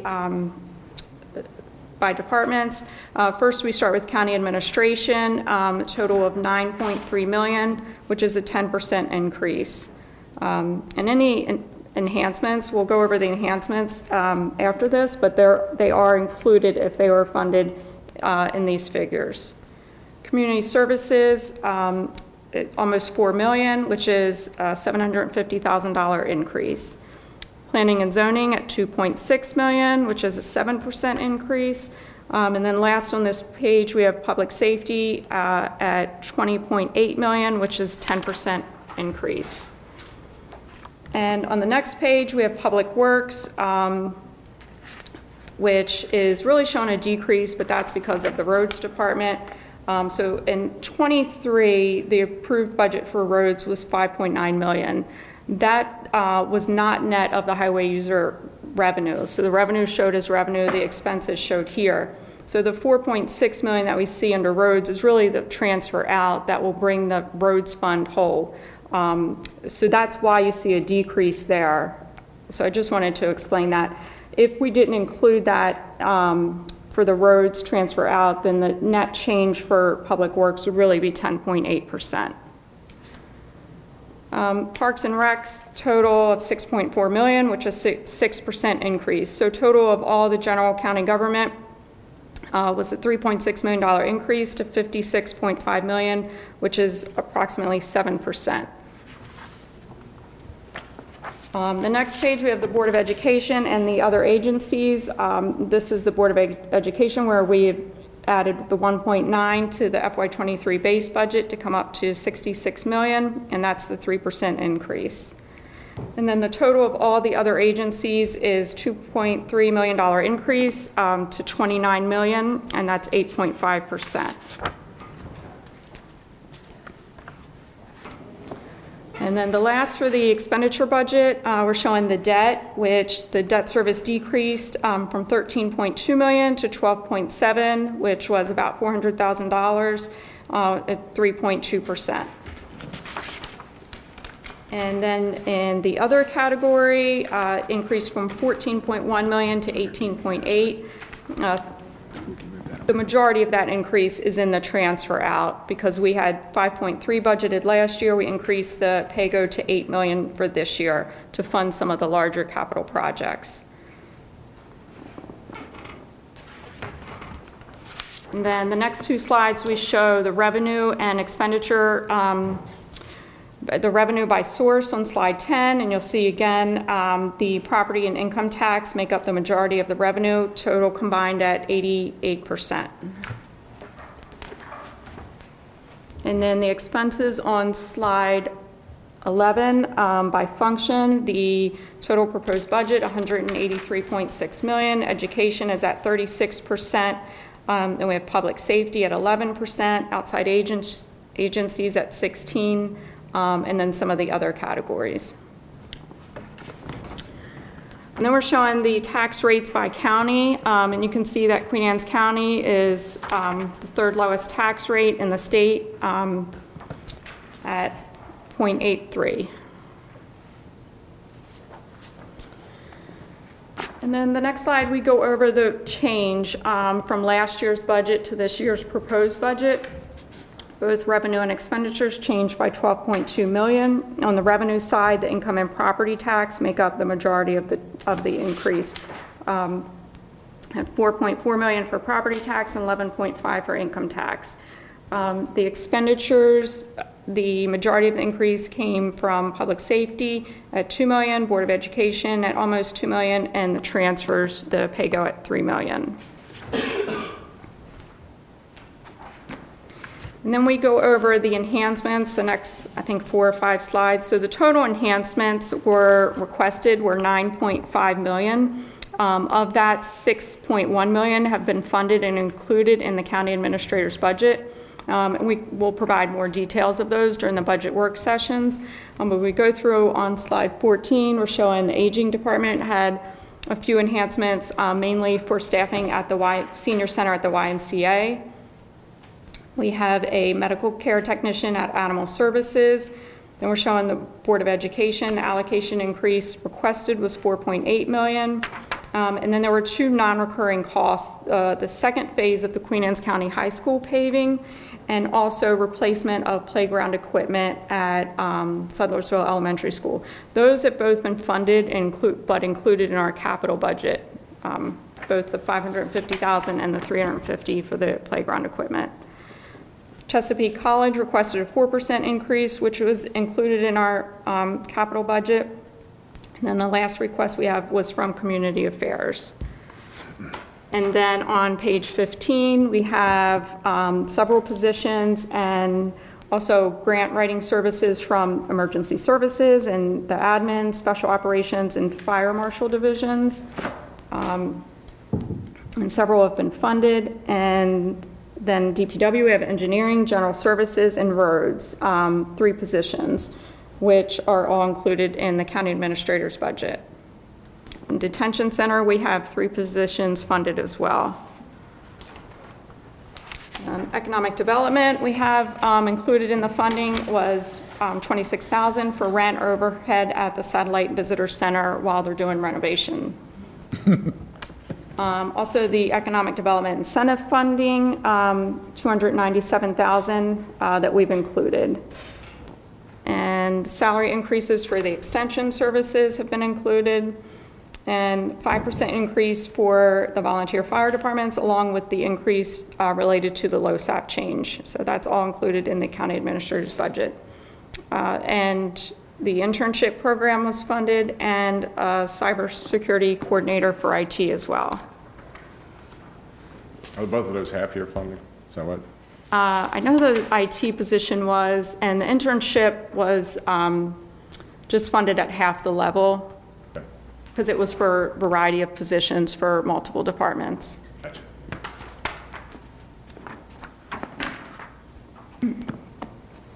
And the library submitted enhancement requests of $281,000. Some of those were funded. We also received a priority list as well that we'll review during the budget work sessions. Parks Department had a few positions and then also pay machines. So the pay machines were funded and one of the positions. And planning and zoning and sanitary both had positions which were funded. Sanitaries is funded through the sanitary fund, so that's not general fund for that position. In the last page of the enhancements, we have soil conservation. One is just a position change, and the other one is for additional staff at the conservation specialist. Both were funded. And then we have funds in contingency. This is similar to what we did last year. We put in contingency for now, and then we can use those funds to either fund other enhancements or change PAYGO. It's just going to be available for discussion during the budget work sessions. So again, there was 24 positions requested, 19 were funded. So a total of $6.1 million funded for the enhancements. And then we get into the rest of our slides are on the capital budget, which Karen is going to go over. So for the FY24 capital budget, we funded it at $52.7 million, which is comprised of $34.9 million in general capital, $6.6 million in the roads fund, and $11.2 million in the enterprise funds. Some of the highlights are the detention center renovation and expansion. That is $12.5 million in FY24. $11.5 million of that is funded with grants, and $1 million is funded with bonds. In the roads capital projects, we have $6.6 million, which is funding for the roadway paving, parking lot overlays, and bridge maintenance. The Board of Education is funded at $6.4 million, which includes funding for the new central office, the Ken Island High School roof replacement, the current central office building, fire alarm replacement, playground replacement, and parking lot resurfacing at Queen Anne's County High School. Parks was funded at $3.2 million, which includes funding for the South Island Trail development, court work, capital equipment, landscaping, and public sewer extension to White Marsh Park. Emergency services was funded at $2 million, which includes funding for ambulance, the Route 50 301 tower, radio subscriber replacement, and other projects. And then IT is $1.9 million, which is funding for IT infrastructure, public fiber, ERP projects, and cellular signal expansion. I hate to say it, but that detention center number might be too low. Keep going. Some other capital highlights are the senior center at the YMCA is funded at $1 million, which includes support for the double gym expansion and the elevated perimeter walking track. The historic courthouse has funding of $1 million. The volunteer fire companies are funded at $835,000, which is funding for purchase assistance of the apparatus and facility construction. The ski sewer system phases 2, 3, and 4 are $5.4 million, which includes the Tower Gardens, the Queen Anne Colony, Kentmore, and Bats Neck. The residential water meter replacement is $3.5 million, which is funding for systematic replacement with smart meters. And the Chester West water main is $1 million, which is funded with ARPA grants. This is for the public water line extension from Castle Marina Road to the Stevensville Shopping Center. And public landings is $500,000, which is funding for the Thompson Creek bulkhead and fishing pier improvements at Mattapeake and Roman Coke.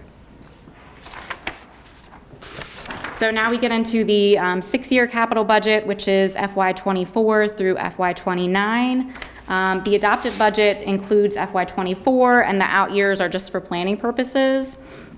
So the total for the outside agencies and other departments is $1.9 million in FY24, a total of $8.3 million for all 6 years. And just to highlight, the allocation to the volunteer fire departments is $835,000 each year.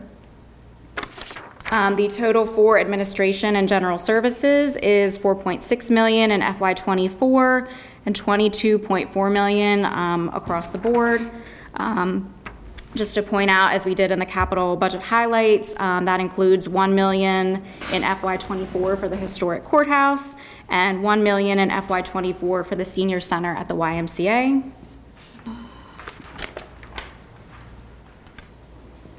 The total in FY24 for property management is $475,000, and the total for 6 years is $1.9 million.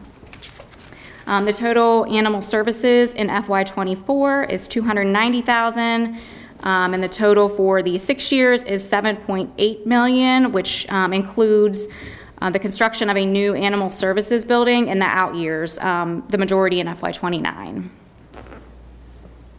The total for Department of Emergency Services is $1.6 million in FY24 and $11.6 million in the total for the 6 years.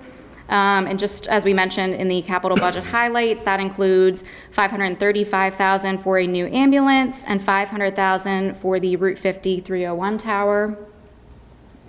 And then the detention center renovation, we have budgeted $12.5 million in FY24 and a total of $34 million across the 6 years.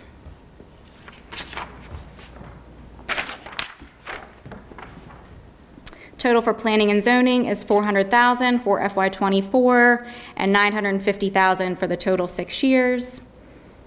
The total for IT for FY24 is $1.9 million, and then across the board for 6 years is $9.7 million.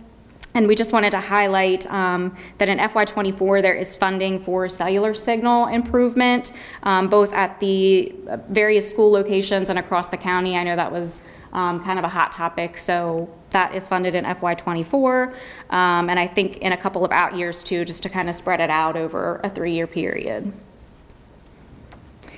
Solid waste is funded at $590,000 for FY24 and $2.4 million over 6 years.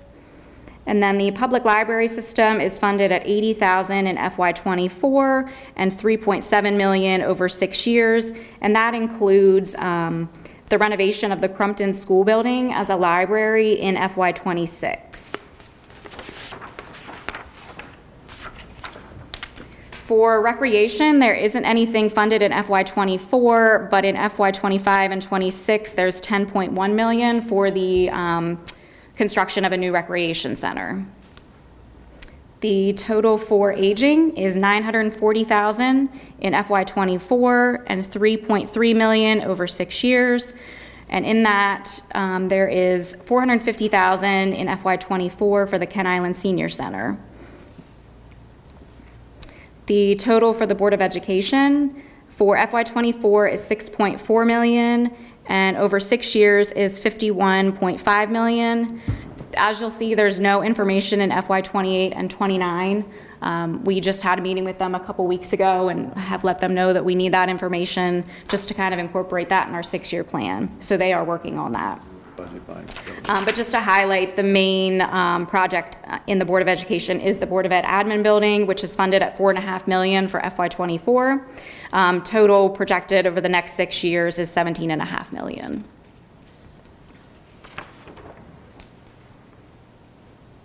For parks, there is $3.2 million budgeted in FY24 and $30 million over the next 6 years.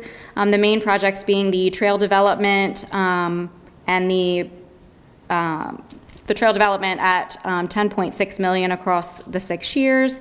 And then we also just wanted to point out that we have included the $350,000 for the Sothersville Elementary School playground replacement, which was an enhancement this year. So we've included that in the capital budget. So that brings the total general capital for FY24 to $34.9 million in FY24. For public landings, it's funded at $510,000 in FY24 and $610,000 over the next 6 years. The Bay Bridge Airport is funded at $185,000 in FY24 and $9.3 million over the next 6 years. The bigger projects involve the South Apron Safety Enhancement construction, which is $4.1 million. 90% of that is funded with FAA grants, 5% is funded with MAA grants, and then 5% is the county match. Also included in the airport budget is the North Apron expansion, which is $4.4 million. Again, 90% of that is funded with the FAA, 5% MAA, and 5% county match. If it's variety, it's mainly south. For the roads board, that is $6.6 million in FY24, $59 million over the next 6 years. The bigger projects are the asphalt overlays, the Thompson Creek connector, which is 100% grant funded, and also the pedestrian bridge crossing at US 50 and 301, which is also 100% grant funded.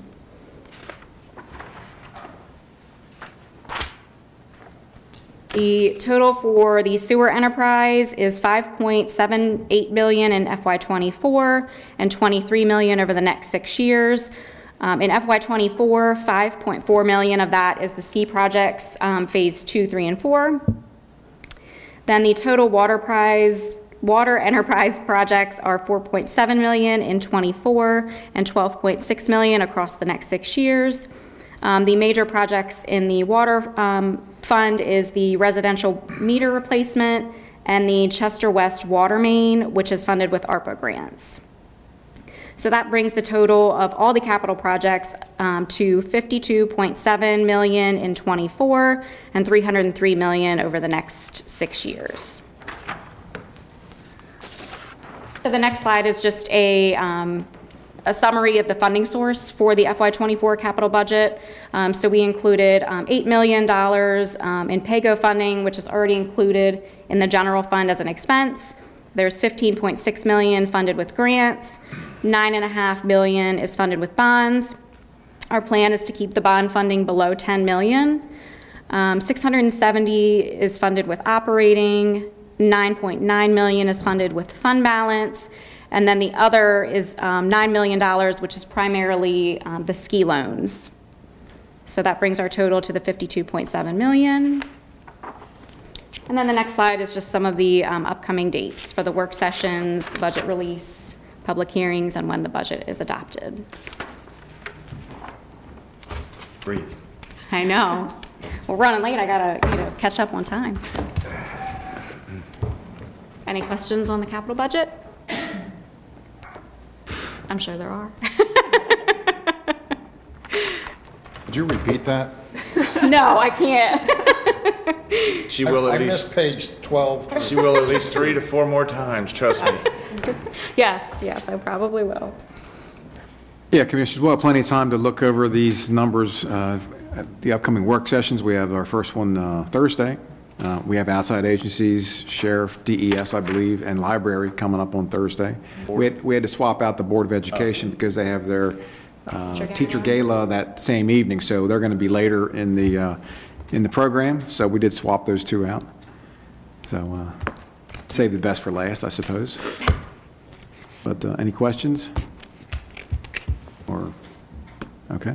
There will be plenty of questions later. There'll be plenty of questions later, yeah. Great.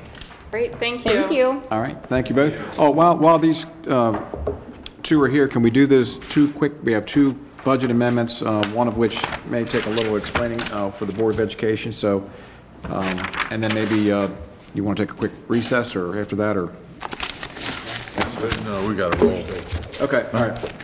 Push through. So, all right, so if you want to go to tab number 3, action items, and that will be, let's see here. Number 5? Yeah, item 5 on page 28, and this is the budget amendment for the Board of Education.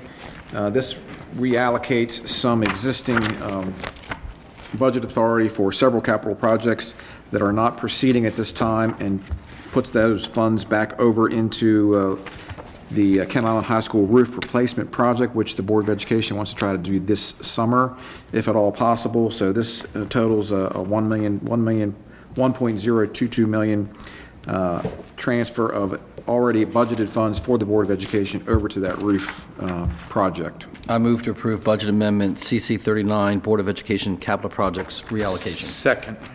We have a motion and a second. Any discussion? Seeing none, all those in favor signify by saying aye. Aye. Opposed?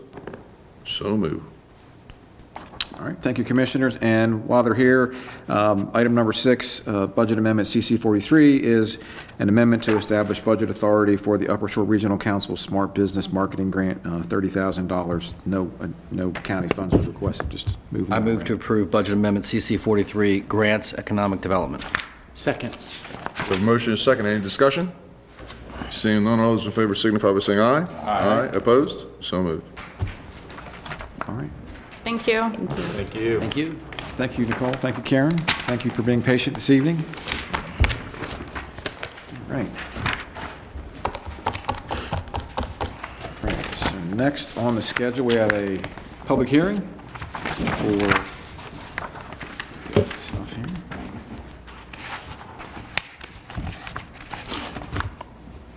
All right, under legislation, tab 7, item number 1, we have a hearing on the redesignation of the historic Stevensville Arts and Entertainment District. So we have Economic and Development Director Heather Tonelli. So, Heather? So today we need to hold a public hearing for the redesignation of the historic Stevensville A&E District application. The purpose of the public hearing is to obtain public comment to be considered for a submission of an application to the Maryland State Arts Council for redesignation of the historic Stevensville Arts and Entertainment District.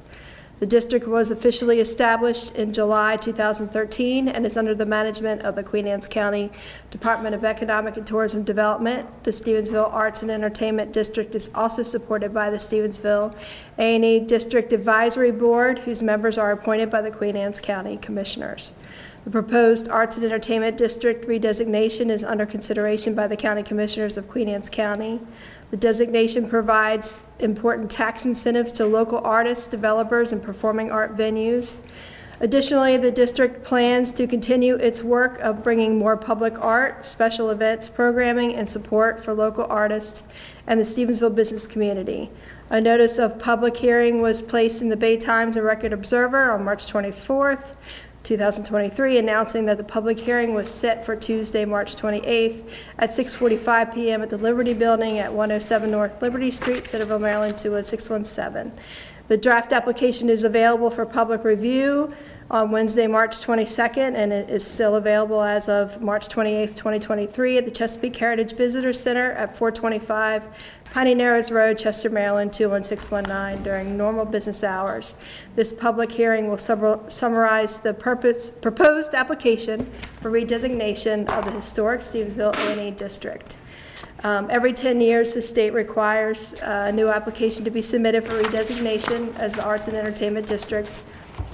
This year, Queen Anne's County will be applying for redesignation to continue to develop, promote, and support the district's diverse artistic and cultural assets.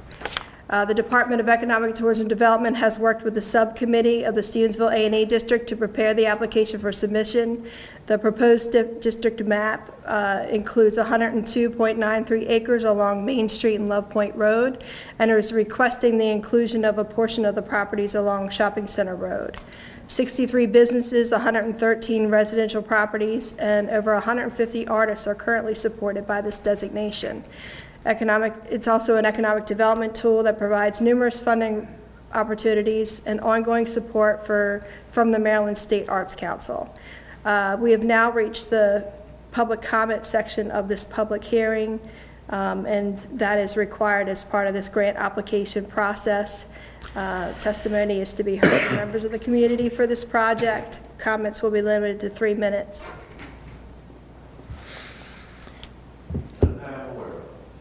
You've got no emails or messages for this? No one here wants to speak, so we'll close the comment section. Could make a motion, vote on it tonight, right? A motion, the county commissioners approve the attached letter of support for the Queen Anne's County from Queen Anne's County to accompany the State Art and Entertainment District application for redesignation. Second. We have a motion and a second. Any discussion? So I'd just like to make a comment. In my first term, I actually was a city commissioner at the time when Stevensville became an arts and entertainment district for the first time. So you're getting old, that's what you're saying. Yeah, well, if you want to do the math, yes, thank you. But so it's hard to believe that 10 years has already gone by. And we've seen some pretty substantial changes to downtown Stevensville.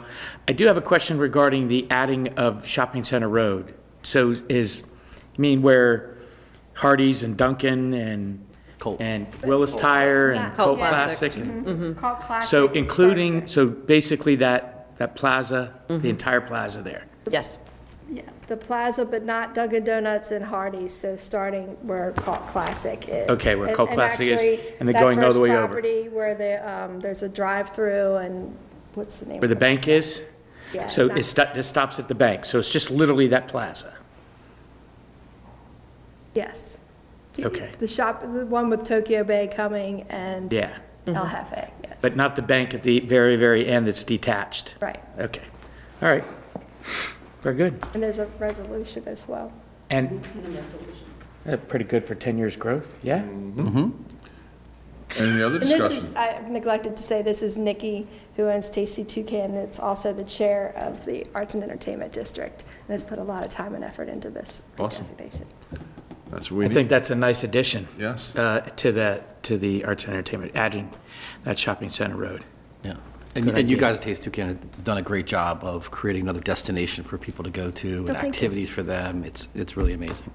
Yeah, I enjoy being part of the A&E and watching it grow. We've got some people who were part of the Original? designation still on the board.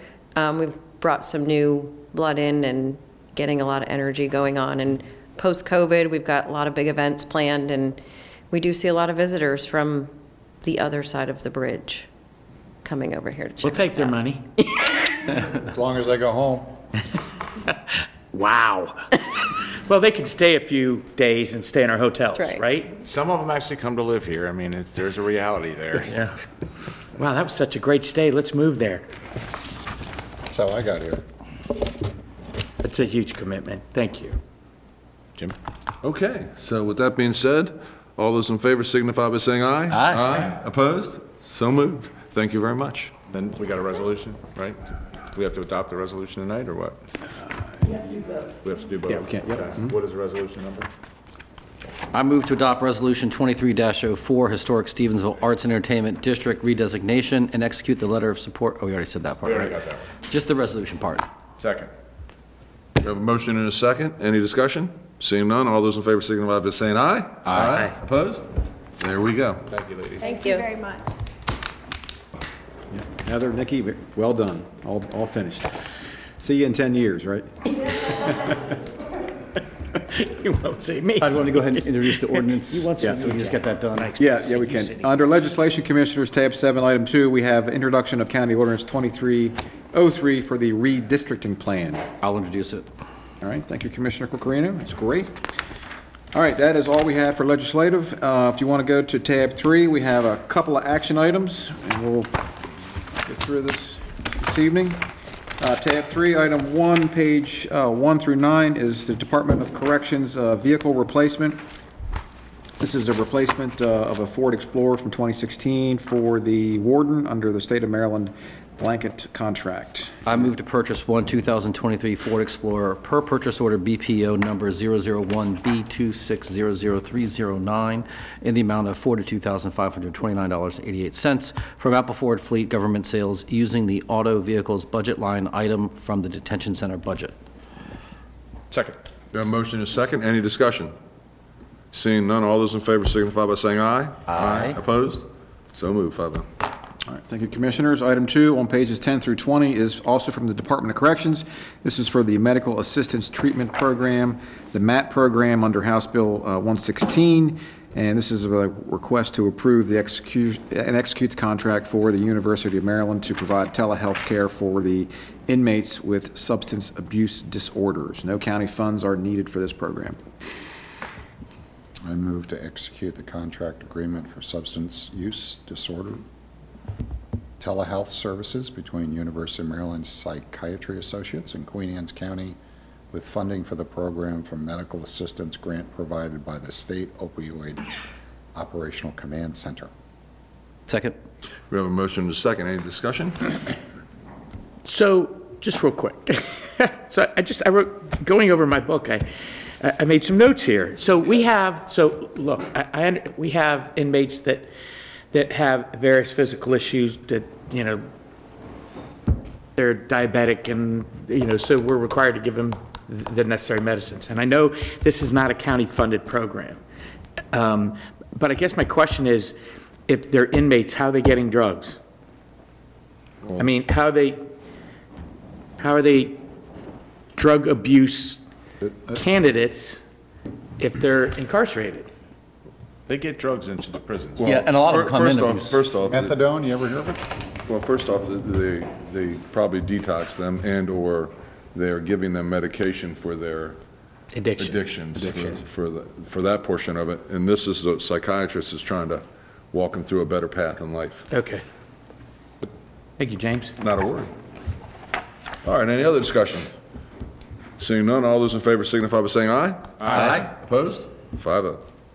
All right, thank you, Commissioners. Item 3 on pages 21 and 22 is the Mosquito Control Program, Mosquito Control Agreement from MDA. We get this every year. It's for $20,000 for integrated mosquito control management, our program to supplement our user fees. Start reading it. I move to execute the 2023 mosquito control agreement with the Maryland Department of Agriculture and to allocate funding up to $30,000 for the program per the agreement. Second. Got a motion and a second. There'll be no discussion on this. All those Yes, in there, favor whoa, I have a question. Oh, man. Thought we'd get one by him. Fire away, big boy. How are we measuring the success of this? I mean, I see the trucks drive through communities and fog down a road, but if you don't do it for the two communities next to it, have the same amount of stormwater management ponds and creating the same amount of mosquito larvae, how are we measuring the success of this? Todd is out there counting all the mosquito bodies. We throw $30,000, $35,000 at this program every single year. But how are we measuring the success of it? Well, the county contribution piece here is only if there's a big outbreak, with West Nile or something. We have that in reserve. Our portion is funded by the user fees, and this state piece just helps to supplement the traps and the surveillance. So they have traps, and they do measure, the number of mosquitoes in the area. So every year is a little bit different, but it's a tough one to. Right. We could get Beth to do a survey monkey of the mosquitoes and check out how it's. You know what? It was a very legitimate question, It's Commissioner a Wilson. good question, yeah.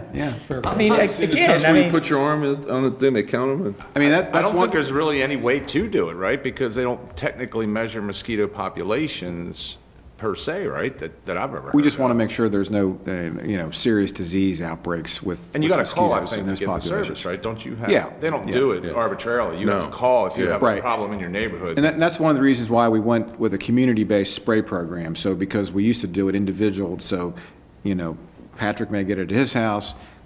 We don't do it, Chris, like you said, then you have, but with a community-based operation, we do the whole community as a group, and it gives you better coverage in regions versus just isolated. Have we ever had to kick in more money than what the initial is? Yeah. We have? Okay. Well, I will say that where I live, the HOA. Generate some good Yeah, conversation. some HOAs do County cover does that. not pay for it. I'm going to take this later. Jim is not amused. If I got a mosquito bite for you. Wow. All right. You got that Thank you feedback? very much, Todd. I appreciate your You're welcome, your, Commissioner. Yes. honest feedback. Hubba hubba. Well, now that the discussion over, all those in favor signify by saying aye. Aye. Opposed? Thank you very much, 5-0. All right, thank you, Commissioners. Item number 4 is a support letter for the Stories of the Chesapeake grant application for Maryland Heritage Areas. This is for walking the Kent Island Railroad I'll move to project. execute the Maryland Heritage Area Stories of the Chesapeake Grant Application Support Letter. Second. We have a motion and a second. Is there any discussion? Seeing none, all those in favor signify by saying aye. Aye. Opposed? So moved. He even had sign on there, see? I did. It's my notes. Excellent, thank you. Thank you, welcome. Commissioners. Items 5 and 6 were the 2 budget amendments we approved earlier, so we can skip to item 7.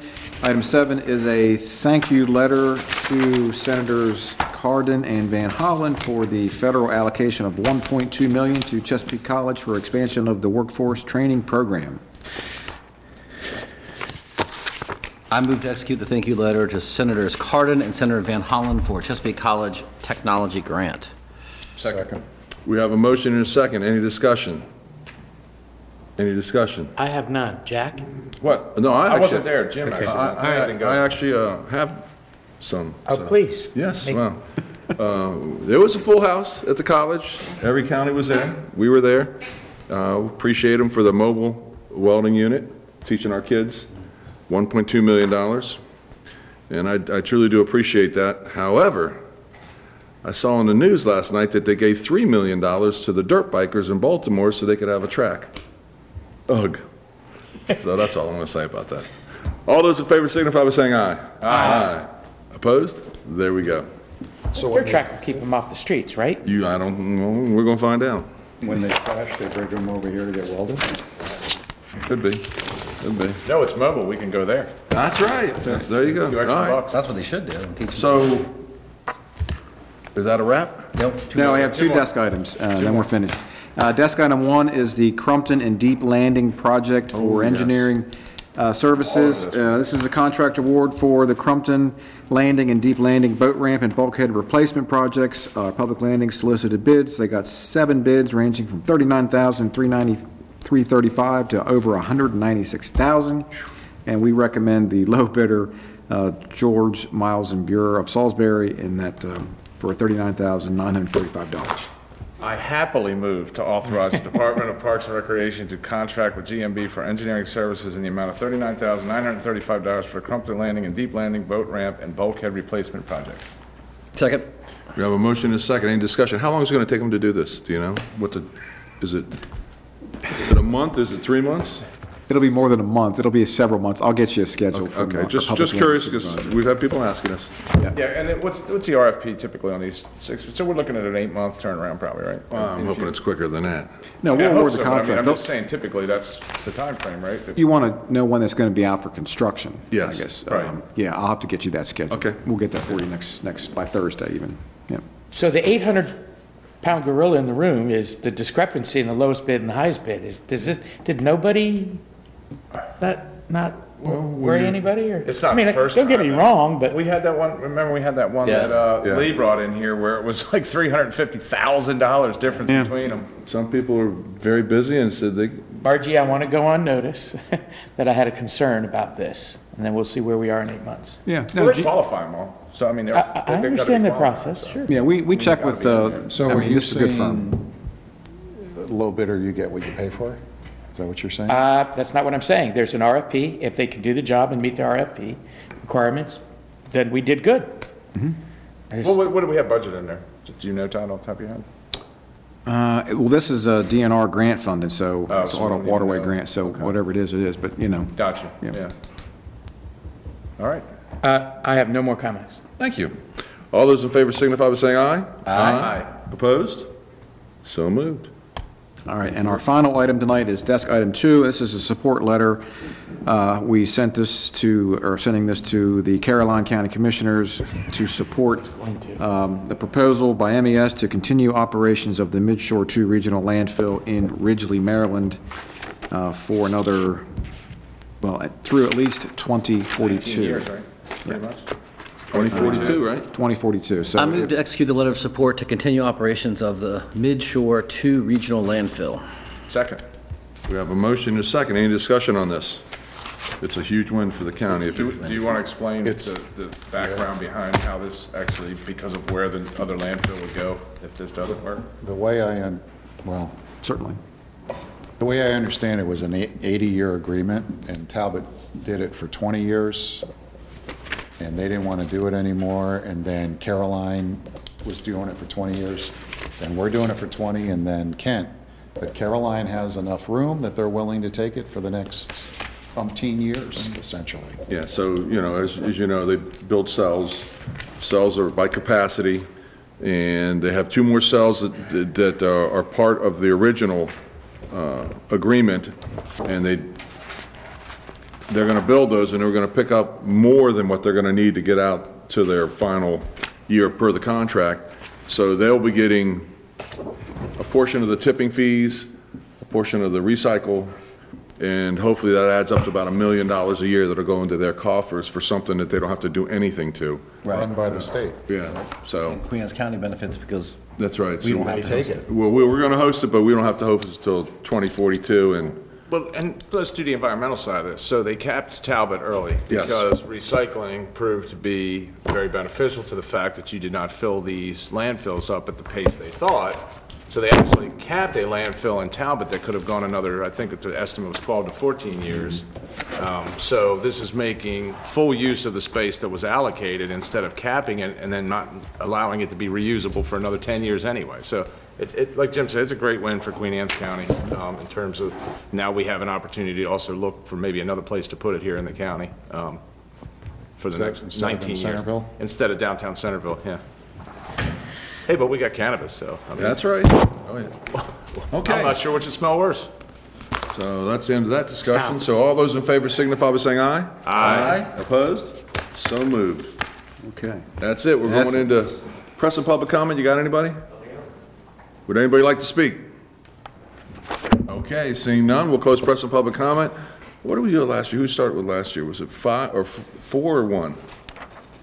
Okay, we'll start with 1. Jack, you're up.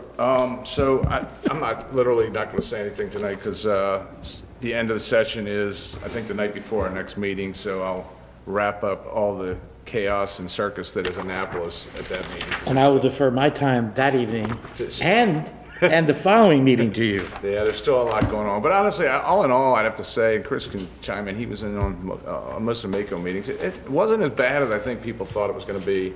There are, don't get me wrong, there are some bills out there that should just stay in the drawer and go away, but all in all, like we brought up the one that's very concerning with the solar permitting, and we're working hard to try to get that one defeated. But yep, I'll wrap it up on the 11th. Sin dies the 10th. So okay, Patrick, you're District 2. Got anything? Any pearls of wisdom that I should be expecting for the budget process going around to different places?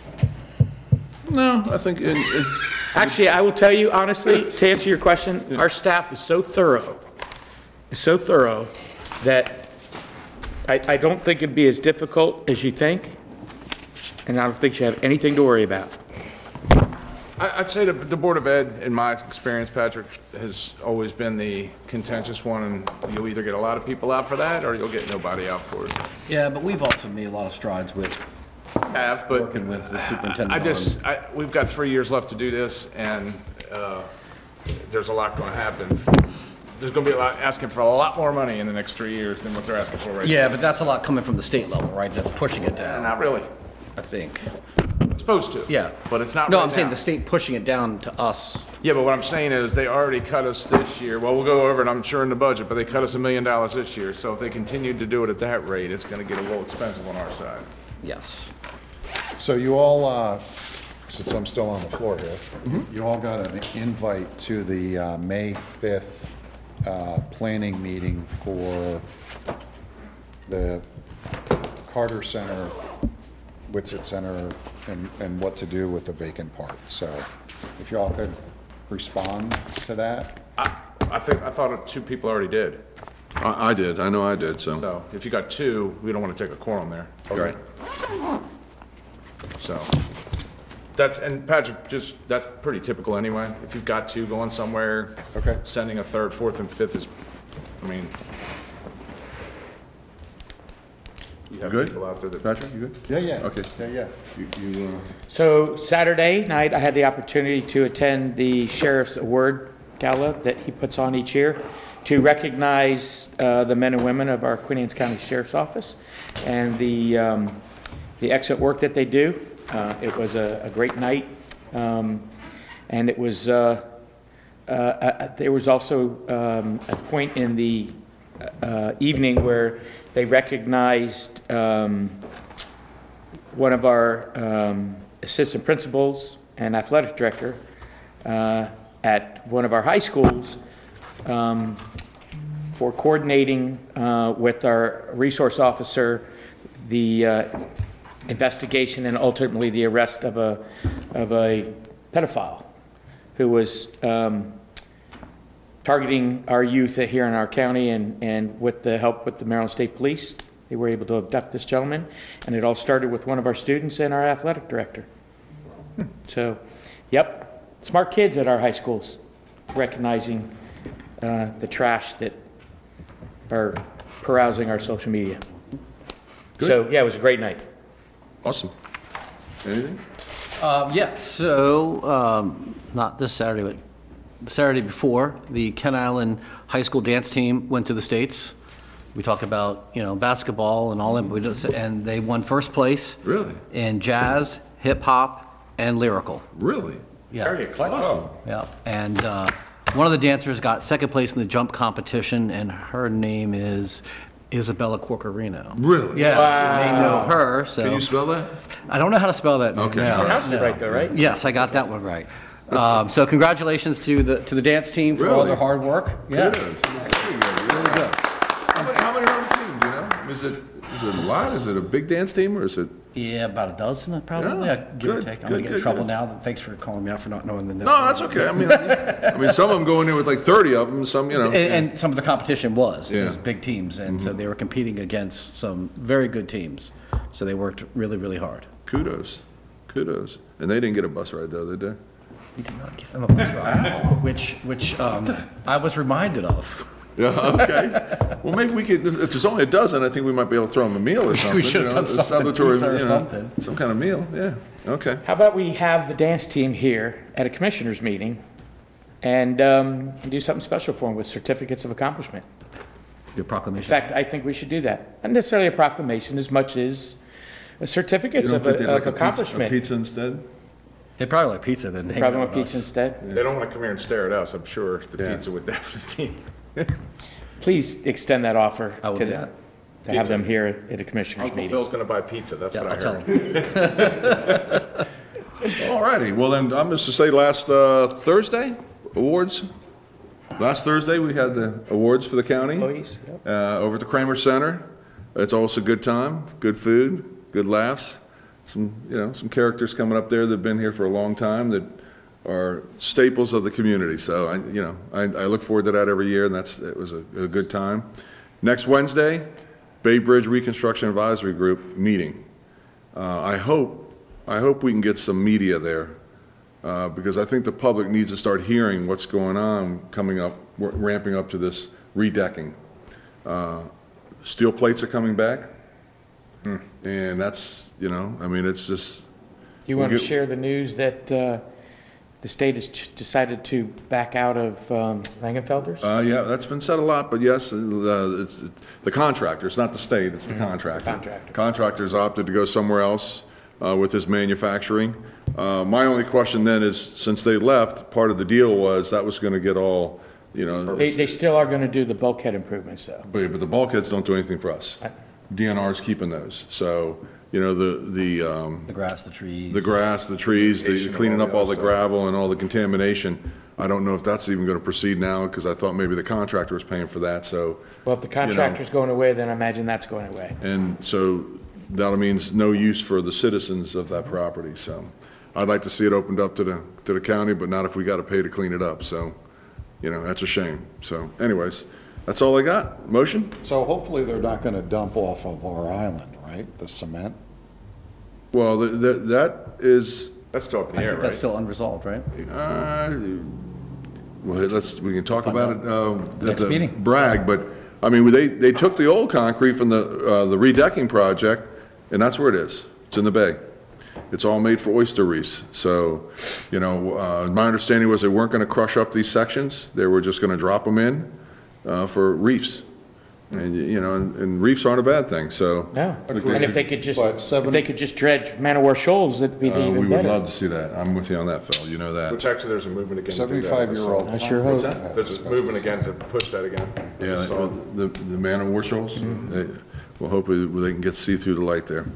Well, we can kick in that can for what, 12 years You know, now? not get rid of a ton of sediment too, that's just sitting there on it, because it's not But all getting that, churned but up. all that shell that we I know, need but for my thing planting is- on these Right. reefs. But that's what they were saying, is all the sediment that's on it now, where you would turn it up and it could get refiltered out. Right now, it's just sitting there, and every time we get a storm event, it's just just piles moving up. it even more. Margie says we have to adjourn. I make a motion, we adjourn? Second. All those in favor? Aye. Thank you very much.